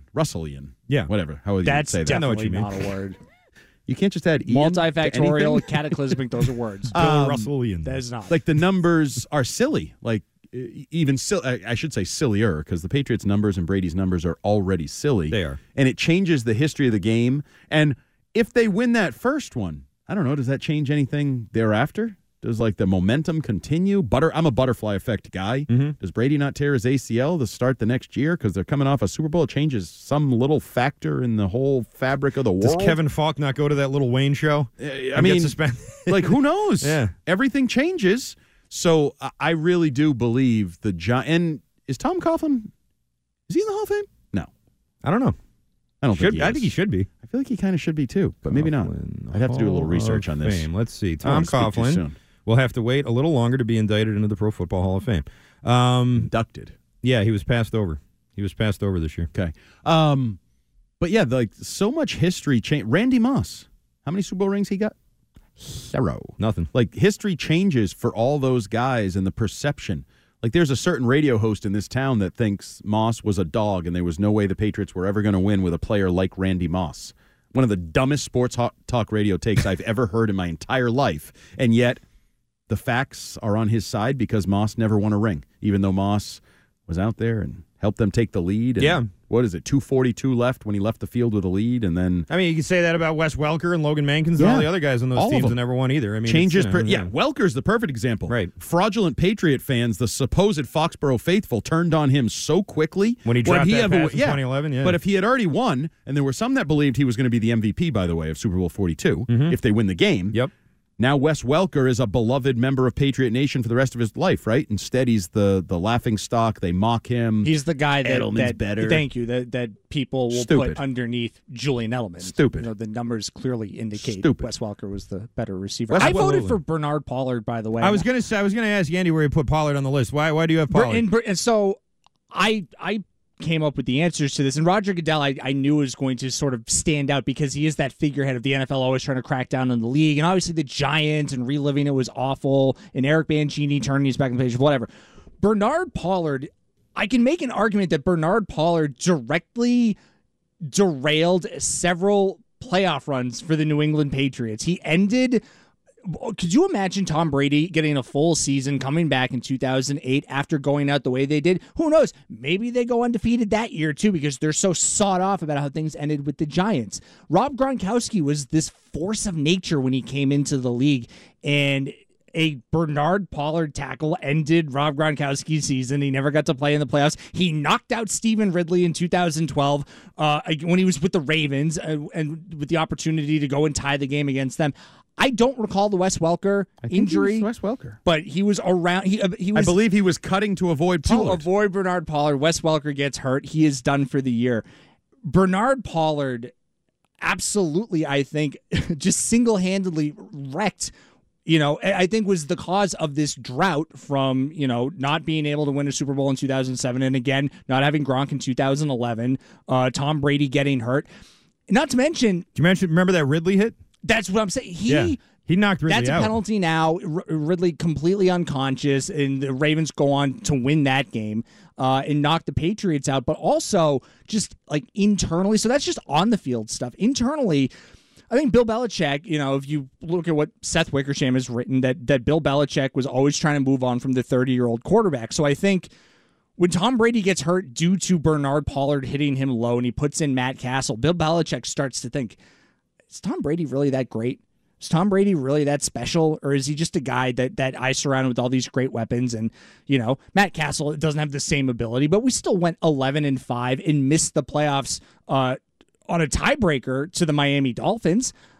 I think that could have, in my crazy head, started the beginning of the end as far as the separation from Bill Belichick to Tom Brady, where he goes, well, if Tom's not here and we're still having success, how important is it to have the greatest quarterback of all time? I don't think any of that happens if Bernard Pollard isn't out there being the Patriot killer that he went on to become famous for. Well, he makes you about 55% better or something because you lost 5 games with Matt Castle. Sure. And you were undefeated with Tom Brady. Look, Because your other point's perfect. I'm on Tom Brady. If Tom Brady's back in 2008 with the motivation of 2007, they might go undefeated that year because the team was still really good. Football game. The guy who never started in college led them to 11 wins. You don't think Brady could have led them to another 16 wins? Probably could have. Of course, but again, Bill Belichick looks at that and goes, oh, man, I am a genius. Look at this team that I built. So, and Ernie goes, yes, you are, Bill. You and I, we're geniuses, Bill. You're going to include me when we talk about this, right? Bill, I have some stuff to say on the sidelines. And I'll take it to my grave. All right, let's go to Kevin and Bill Ricka at 617-779-7937. He has a thought on Tom Brady. Go ahead, Kevin.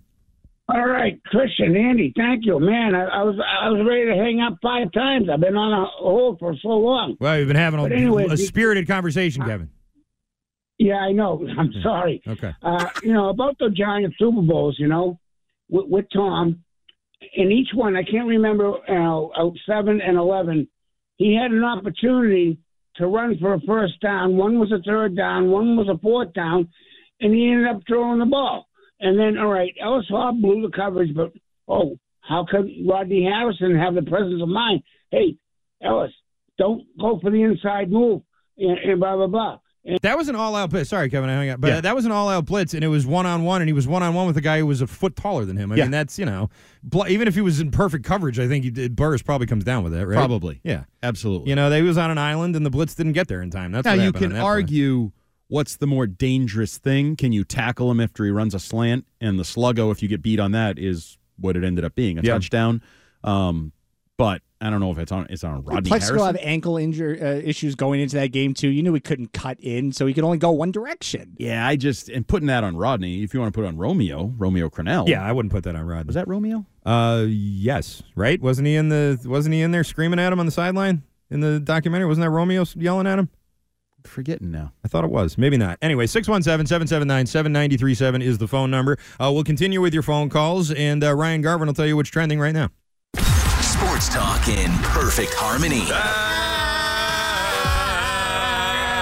Why you punish me? This is Jones and Mego. He wakes up in the morning. Not doing it. On WEEI. I didn't party with the rest of the team. The next day, I remember getting in the car and Coach Belichick, and he got in. He was still up from the night before. I could smell the alcohol. But I remember him saying to me, well, Tom, you had a pretty good year, And that was his way of complimenting me. That was a good moment. That was a good moment from the third episode there, post-Super Bowl. Belichick. What kind of drunk you think he is, Belichick, when he's effed up, as Tom put it? Let's see. 2002. What was, I don't know, scotch probably? No. I mean, is he really nice, talkative? Oh, what kind of angry? drunk is he? I mean, I thought, what was he drinking? No. I would guess he's probably a lot looser when he's drinking. You know what I mean? I'd imagine he's like a lot friendlier. He probably, He probably tells his friends he loves them when he's drunk. I bet he's one of those kind of drunks. I bet he was telling Ernie, like, man, I love you, Ernie. Like, it was one of those type of things. Yeah. Come here, listen to me, man. Because like if he Ernie. becomes more, if he's a mean drunk, then it's like, geez. Yeah. You're mean when you're sober. He was still up from the night before. But who's going to be a mean drunk when you win the Super Bowl? It depends what you're drinking for. If you're drinking because you're down, you might be a mean drunk. If you're drinking to celebrate. So 07 Belichick drunk after the loss. Oh, yeah. Might be a little different. Several eyeballs were smashed that night. Yeah. I wouldn't want to get in that room. I like that. I like that little bit from Tom Brady there. I've liked the Brady parts too. I mean, we were obviously expecting to hear from Tom Brady. He's been pretty forthcoming, and I think certainly in the first 2 episodes, his stuff is playing pool with the offensive lineman, drinking beers. The old puffy face Brady on the old video footage from David Nugent. Yeah, doing the De Niro impression at the pool table. Like, that was cool. Or when he became a millionaire and they just rocked out to Black Betty. Black Betty, yeah. Bam. Who sings Black Betty? Who sings that song? Ram Jam. How do you know that? Because I have ears, and is that a one-hit wonder? Music you know what it is? It is absolutely a one-hit wonder. Okay, because I never. There's been a lot of great covers of Black Betty, by the way. There's all across different genres of music. I'm not saying you got to look them up right now, but there are a lot of them. 617-779-7937 is the phone number. Any other thoughts here on episodes 3 and 4 that we didn't get to, Andy? So the only thing that I wouldn't say bothered me, I thought there was a little Robert Kraft whining about how everybody was against them.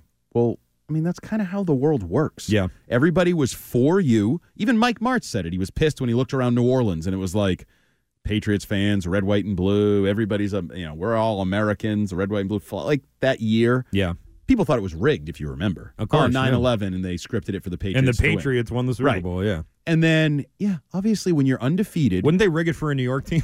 Wouldn't that make a little more sense? Don't look too deep into the details. Yeah. And then when your team is admitting that you're kind of playing like a-holes. Right.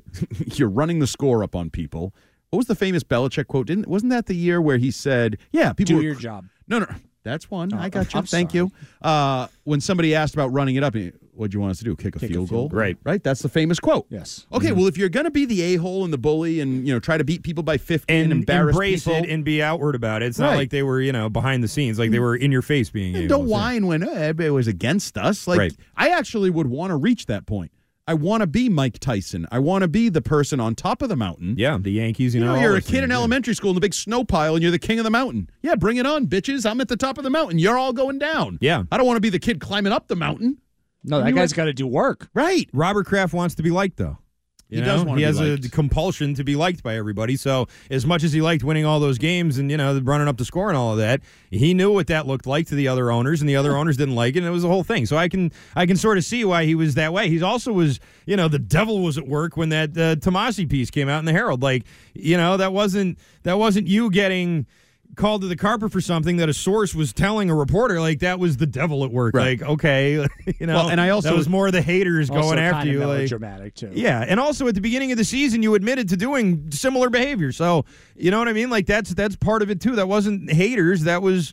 I mean, I guess it was haters, but they had a reason to hate you, I did also enjoy the circle of his life or role or interaction with the Herald. There was an early clip about he's talking to Pat Purcell, yeah. and he's like, I hope it's selling a lot of papers for the Herald. And then you have Jonathan saying, and if it was worth anything, we would own that paper, but it's not.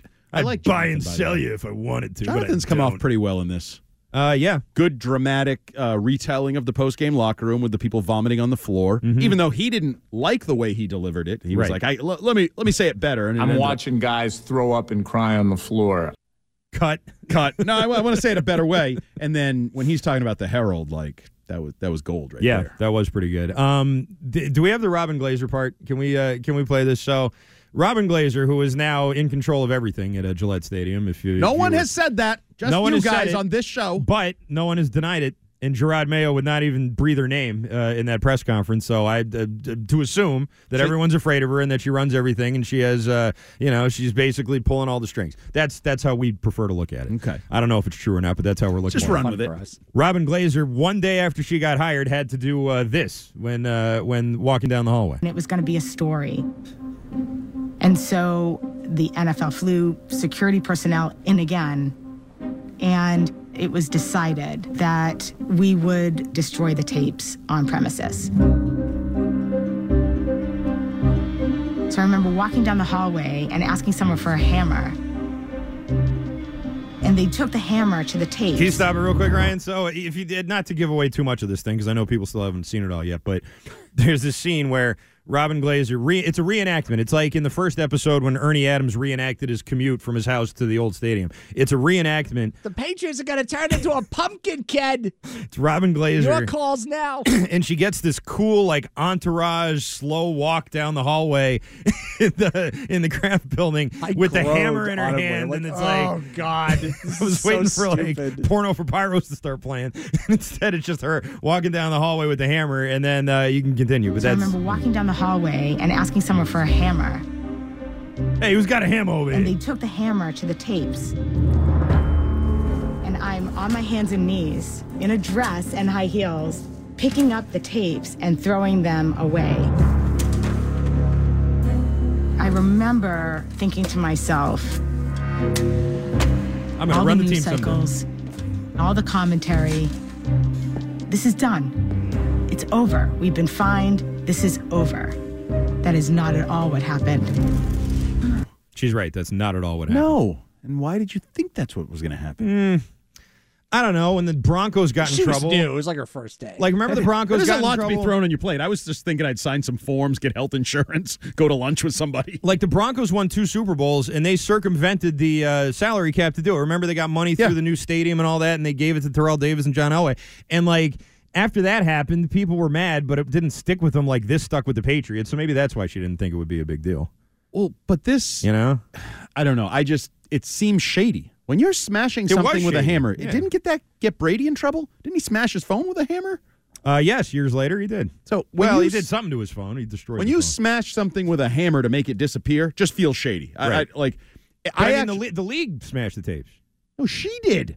No. They were smashing the tapes, and she was picking up the smashed tapes. I think she was on her hands and knees in a dress, smashing tapes, and then throwing them in the garbage. And throwing them in the garbage. I interpreted it that the league representatives were there, and they smashed the tapes, and she put them. And so she why threw them is out. she getting her entourage slow motion walk down the hallway with a hammer? No, she had the hammer. She holds the hammer. Now, you believe she still holds the hammer. She does. And then she gave it to the guys who were there to smash the tape. The NFL smashed the tapes. So you don't think a woman could smash something? No, I don't. With their little dainty hands? No, of course not. I also just think the imagery of it is shady. Like, if you had the imagery of it is shady. If you had some oversized shredder and put every videotape through the shredder, like grind it all up, less shady. That would but when you break have the a shredder hammer, probably, but yeah. No, they make fancy shredders like that. You've never seen that online?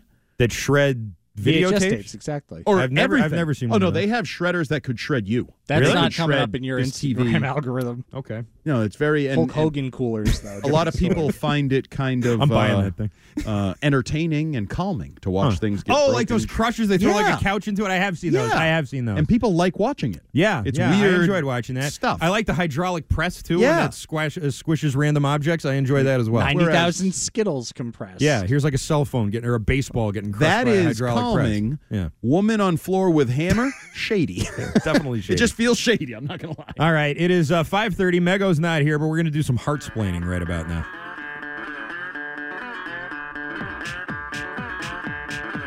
Is there an open or should I go?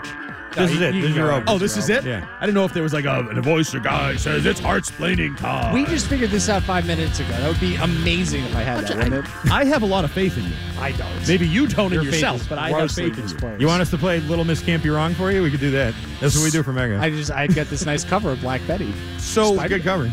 This came to me on the fly a little bit here. Mm-hmm.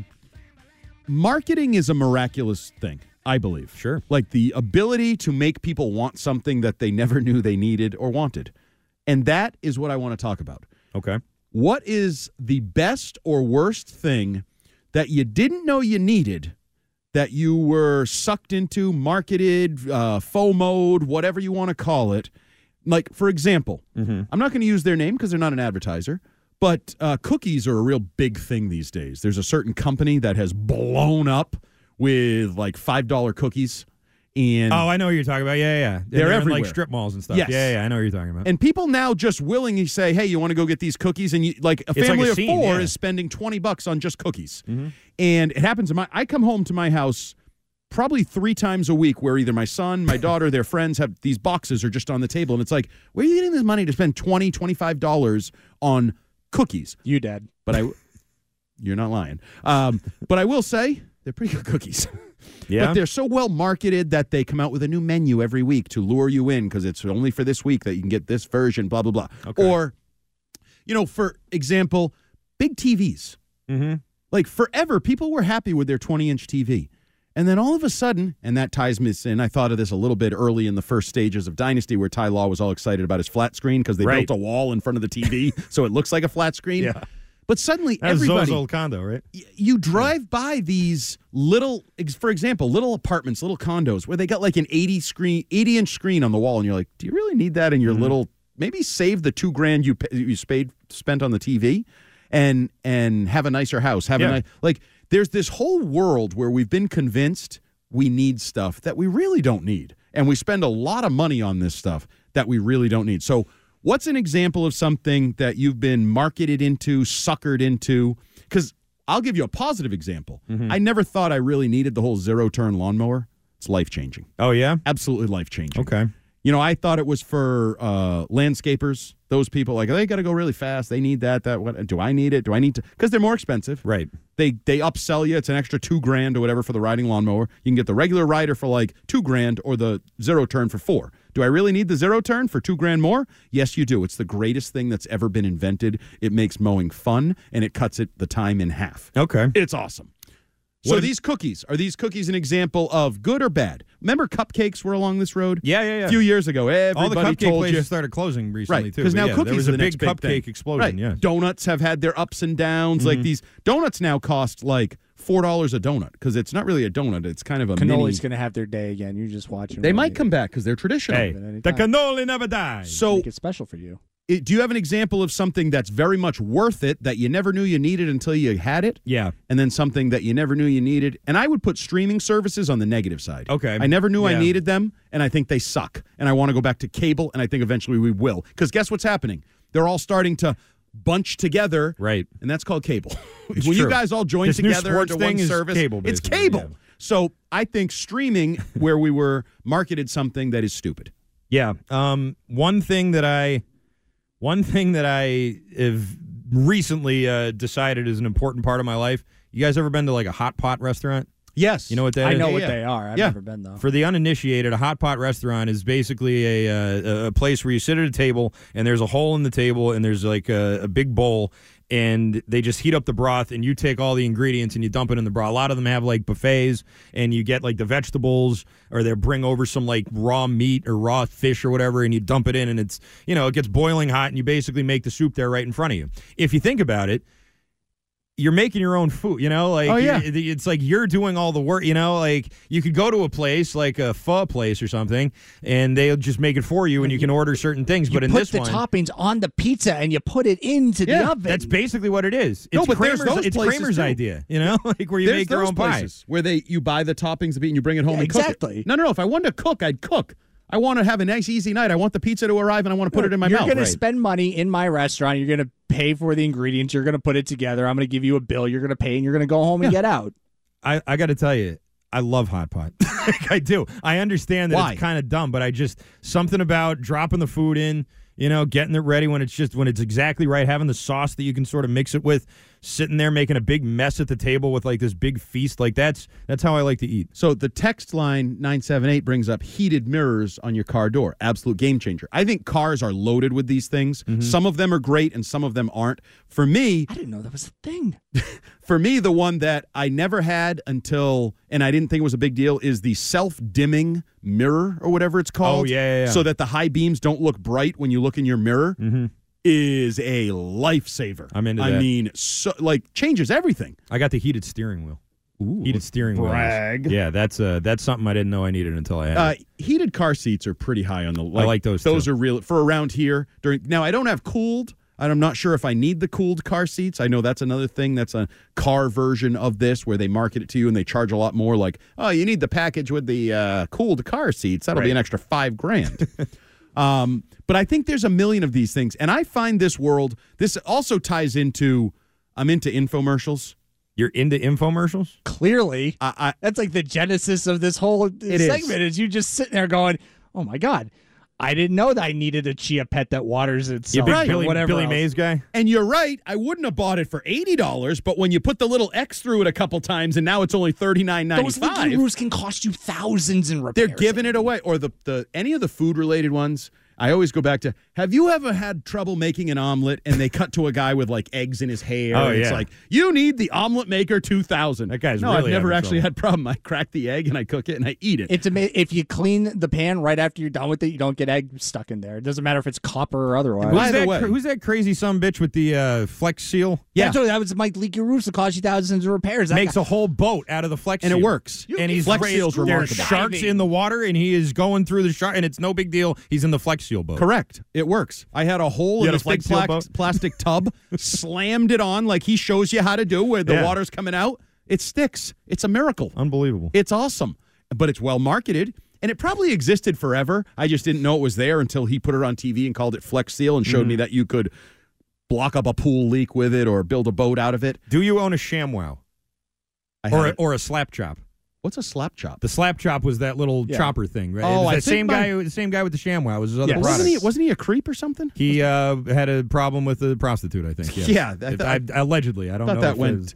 But I think she bit his tongue off or something. Like, well, amongst us. I think that happened. Now, the flip side of this, as a parent, there's some of this, and you may go through this as your child gets a little older. Mm-hmm. When I played baseball, you showed up and the team provided you with things like bats and helmets and equipment. You came with your glove, but you didn't go to bat with your own bat and your own helmet. Now, some kids did, but for the most part, you use it. Now everybody has their own bat and their own helmet, and you got to have it, and you got to have like the thing to protect your elbow, and you got to have like the thing to protect your thumb. And From what these kids? What do you think these kids throwing some gas? kid dials it up to 48 miles an hour. Ooh, No. that's smart. This is how it works. That's insane. You have to bring your own everything, and you have to look like you're freaking Mike Trout or Shohei Ohtani out there. Yeah, all these little Ronald Acuna Juniors running around with their highlighter red and gold. That's crazy. And all us sucker parents do it. Oh, where's your helmet? Well, it's in my personalized helmet bag with my personalized bat that's stuck in the side and hanging over on the dugout with the other 12 personalized helmet bags hanging in the dugout. It's really, but I find it fascinating. They convinced us, and we bitch about money and inflation.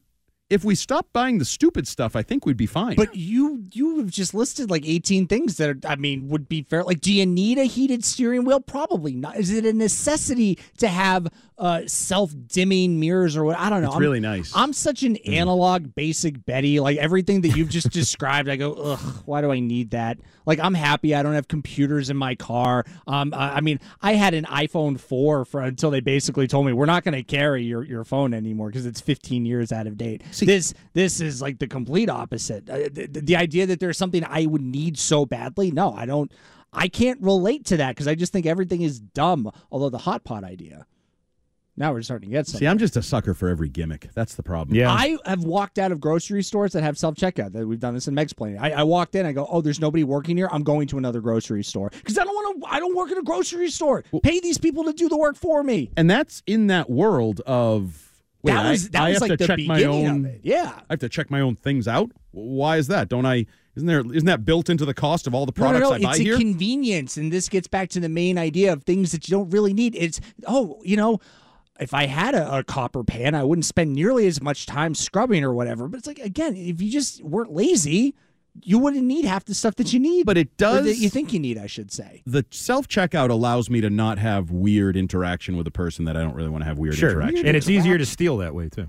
That is true. That no if one's you gonna see stop me you. at your grocery Right store out, at self-checkout, I am stealing. When I was in college, I stole a lot of rolls of toilet paper at the self-checkout. The first time it was by accident. The first time I had them like under the cart. So like I was pushing through and I forgot to do it. And I just was like, okay. And I get out there and I was like, huh. And so then I tried it again. And then I never paid for toilet paper ever again. You were like Robin Glazer walking slowly away. Yeah. The text line is blowing up with the Stanley craze. Oh, the Stanley cups? Which have lead in them?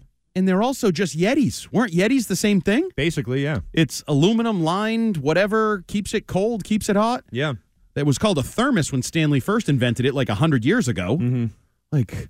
But I don't know. Just the bigger and dumber the cups get, the more women are into them, I think. I don't know. Mego's not here to explain the Stanley Cup thing. Well, they match your outfit, right? Or they match your mood, I or they match suppose your fingernails, and now you've spent $500 or $1,000 on having 10 or 12 of them, having a bunch of cups, bunch of dumb cups. All right, that was heart-splaining. And Did I do it? You did it. Is that how it's supposed to work? You explained lots of things in that segment, I think. That we're all dumb and we spend money on things we don't provided need. Provided a service to the people out there. We'll do that again here with Bet Roulette, which is coming up next.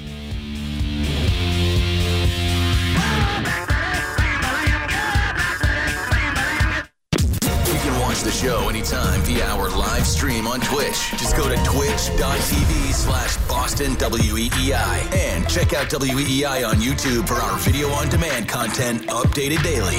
Now, more of Jones and Mego on WEEI. I'm going inside a club and my phone rings. Hello? Hey, Randy, it's Coach Belichick. And What? I said, "It's Bill Belichick of the Patriots." He goes, "What?" And hung up the phone. I go, "Well, maybe he doesn't want to come to New England." So then I called him again. Hello? Randy, this is Coach Belichick. And I'm sitting there like, man, who the hell keeps playing on my phone? And he's like, "All right, now who is this? Like, this is a prank." And so I go, no, this is Bill Belichick, and we've traded for you. He cut straight to the chase. He said, "Look, man, if you're not up here by 10 o'clock tomorrow morning, no trade." And I'm like, oh, shit, I just hung up on Bill. Me and a couple of my boys were sitting at a table, and I ordered a 12-pack of Corona. Man, I held one of my Coronas. I said, I'm going to be a Patriot!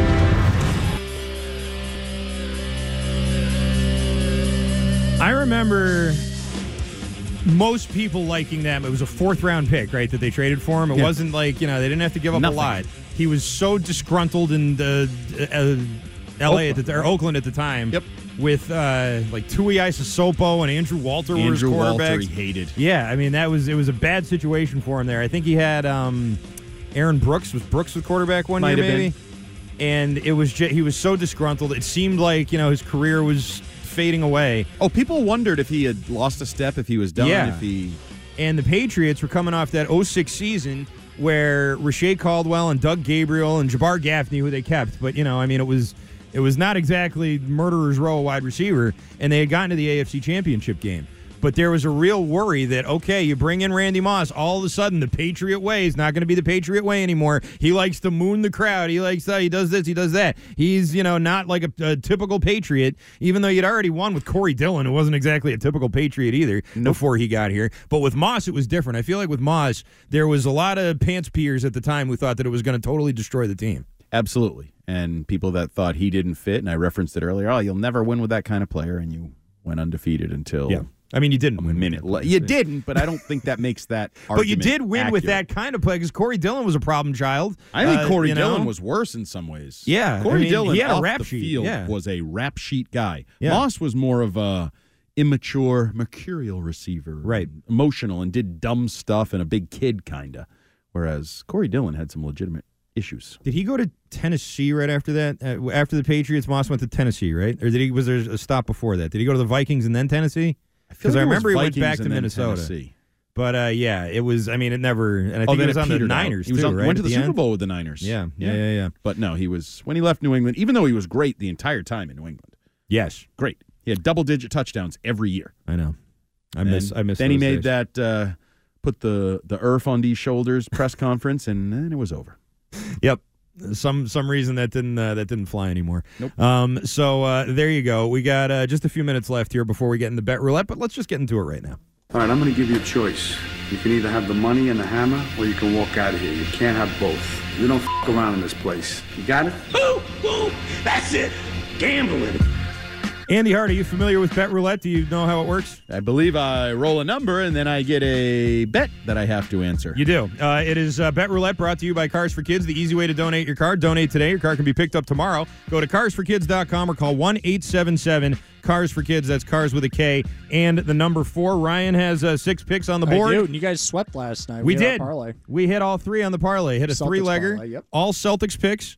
I had Tatum over 2.5 threes. Jones had Celtics 8.5, and Mego had over 223 or whatever it was. We all hit. It wasn't a big. It wasn't very juicy. It was only like plus 400. Green but is green. Still, it was a win, and hopefully we can do that again for you here. Ryan's going to roll, but let's go with Andy first. Andy, give it a roll. What's the etiquette? Throw it, roll it right in front of me? Do whatever you want. I shoot at the basket is what I usually do. And sometimes I make it, yeah. Yeah, Mego makes Blues Clues noises and drops it. It's true. What'd you I'm get? probably supposed to see it where it would help. I can't see it. Yeah, I got 18 monitors in front of me. What's it say, Andy? What do we got? It's a 3. We've got It's a 3. A 3. These are all because the NBA is back and they're still trying to figure out some money line stuff. I have just taken point spread. So number 3 is actually the biggest spread of the night, Andy. The Thunder are minus 15.5 point favorites. They are hosting the Washington Wizards. Do you like the Thunder by 15.5 points, or do the Wizards cover? I'm not real comfortable taking the Wizards. That's a big number.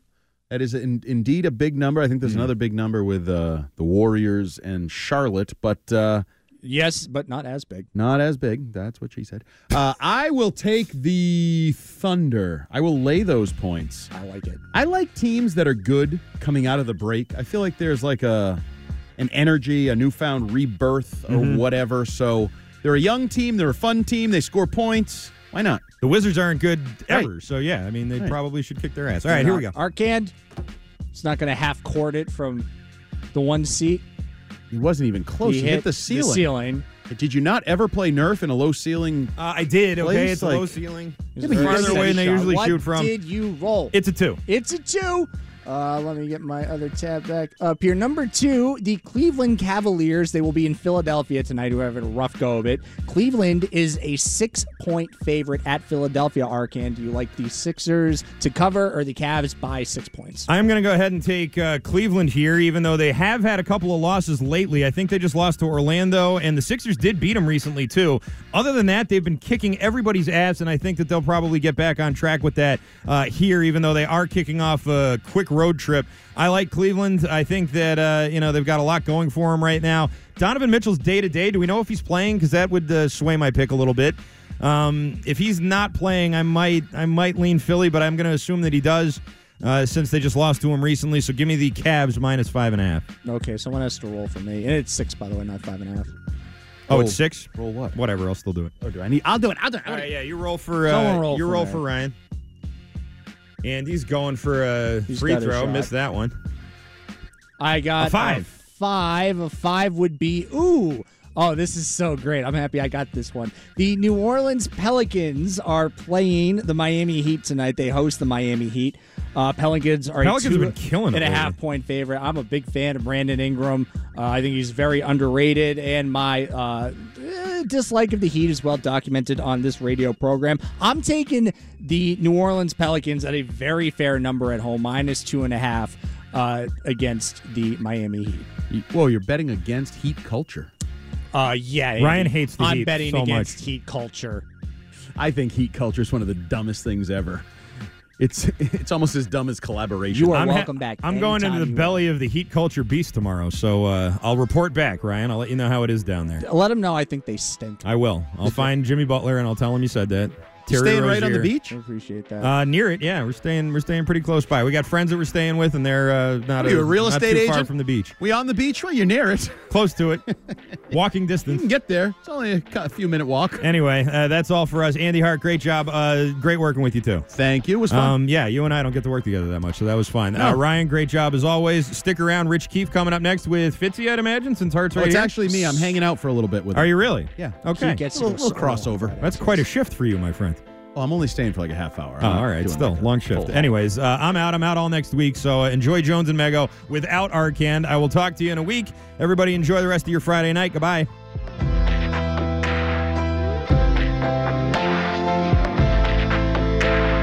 That's the Pumpkin Market. I don't know this song. And the card inside would say, thank you for being a friend.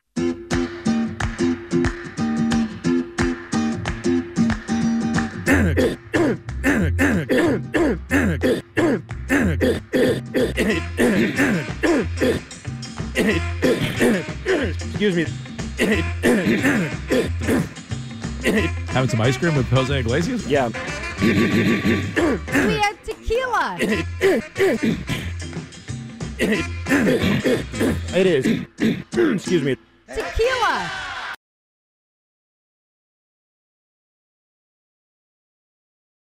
Celebrate and save at Ashley's Anniversary Sale. With Hot Buys, your choice of colors starting at just $3.99. Ashley Sleep mattresses starting at $2.50. Plus, receive a free adjustable base with select mattress purchases. And shop top mattress brands like Stearns & Foster, Tempur-Pedic, Purple, and Beautyrest Black with 60-month special financing. Only at Ashley. Subject to credit approval. No minimum purchase required. Minimum monthly payment, down payment, tax, and delivery may be required. See store for details. How powerful is Cox Internet? Powerful enough to let your band members in Vegas, Phoenix, and Rhode Island jam like you're all in the same garage. Get Cox Internet powered by fiber with America's fastest download speeds. It's internet built for tomorrow, today. Cox, always building better. Cox Internet is connected to the premises via coaxial connection. Speeds vary and are not guaranteed. Cox terms and other restrictions may apply. Analysis by Ookla Speed Test Intelligence Data. Fixed median download speeds. US Q3 2023. We all agree that reducing carbon emissions is a good thing.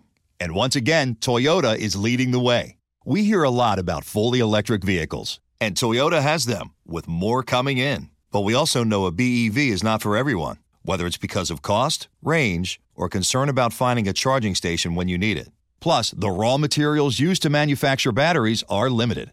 Enter Beyond Zero, Toyota's vision for a carbon-neutral future. In vehicles and in manufacturing plants, too, in the years ahead. The materials used to make just one long-range battery for an EV could be used to make batteries for 6 plug-in hybrids or 90 gas-electric hybrids. That's why Toyota's position today is electrified, diversified, empowering you to choose how to reduce your own carbon footprint with the vehicle that's right for you, a hybrid, plug-in hybrid, or battery EV. So shop, learn more, and get details at toyota.com/beyond zero. Toyota, let's go places.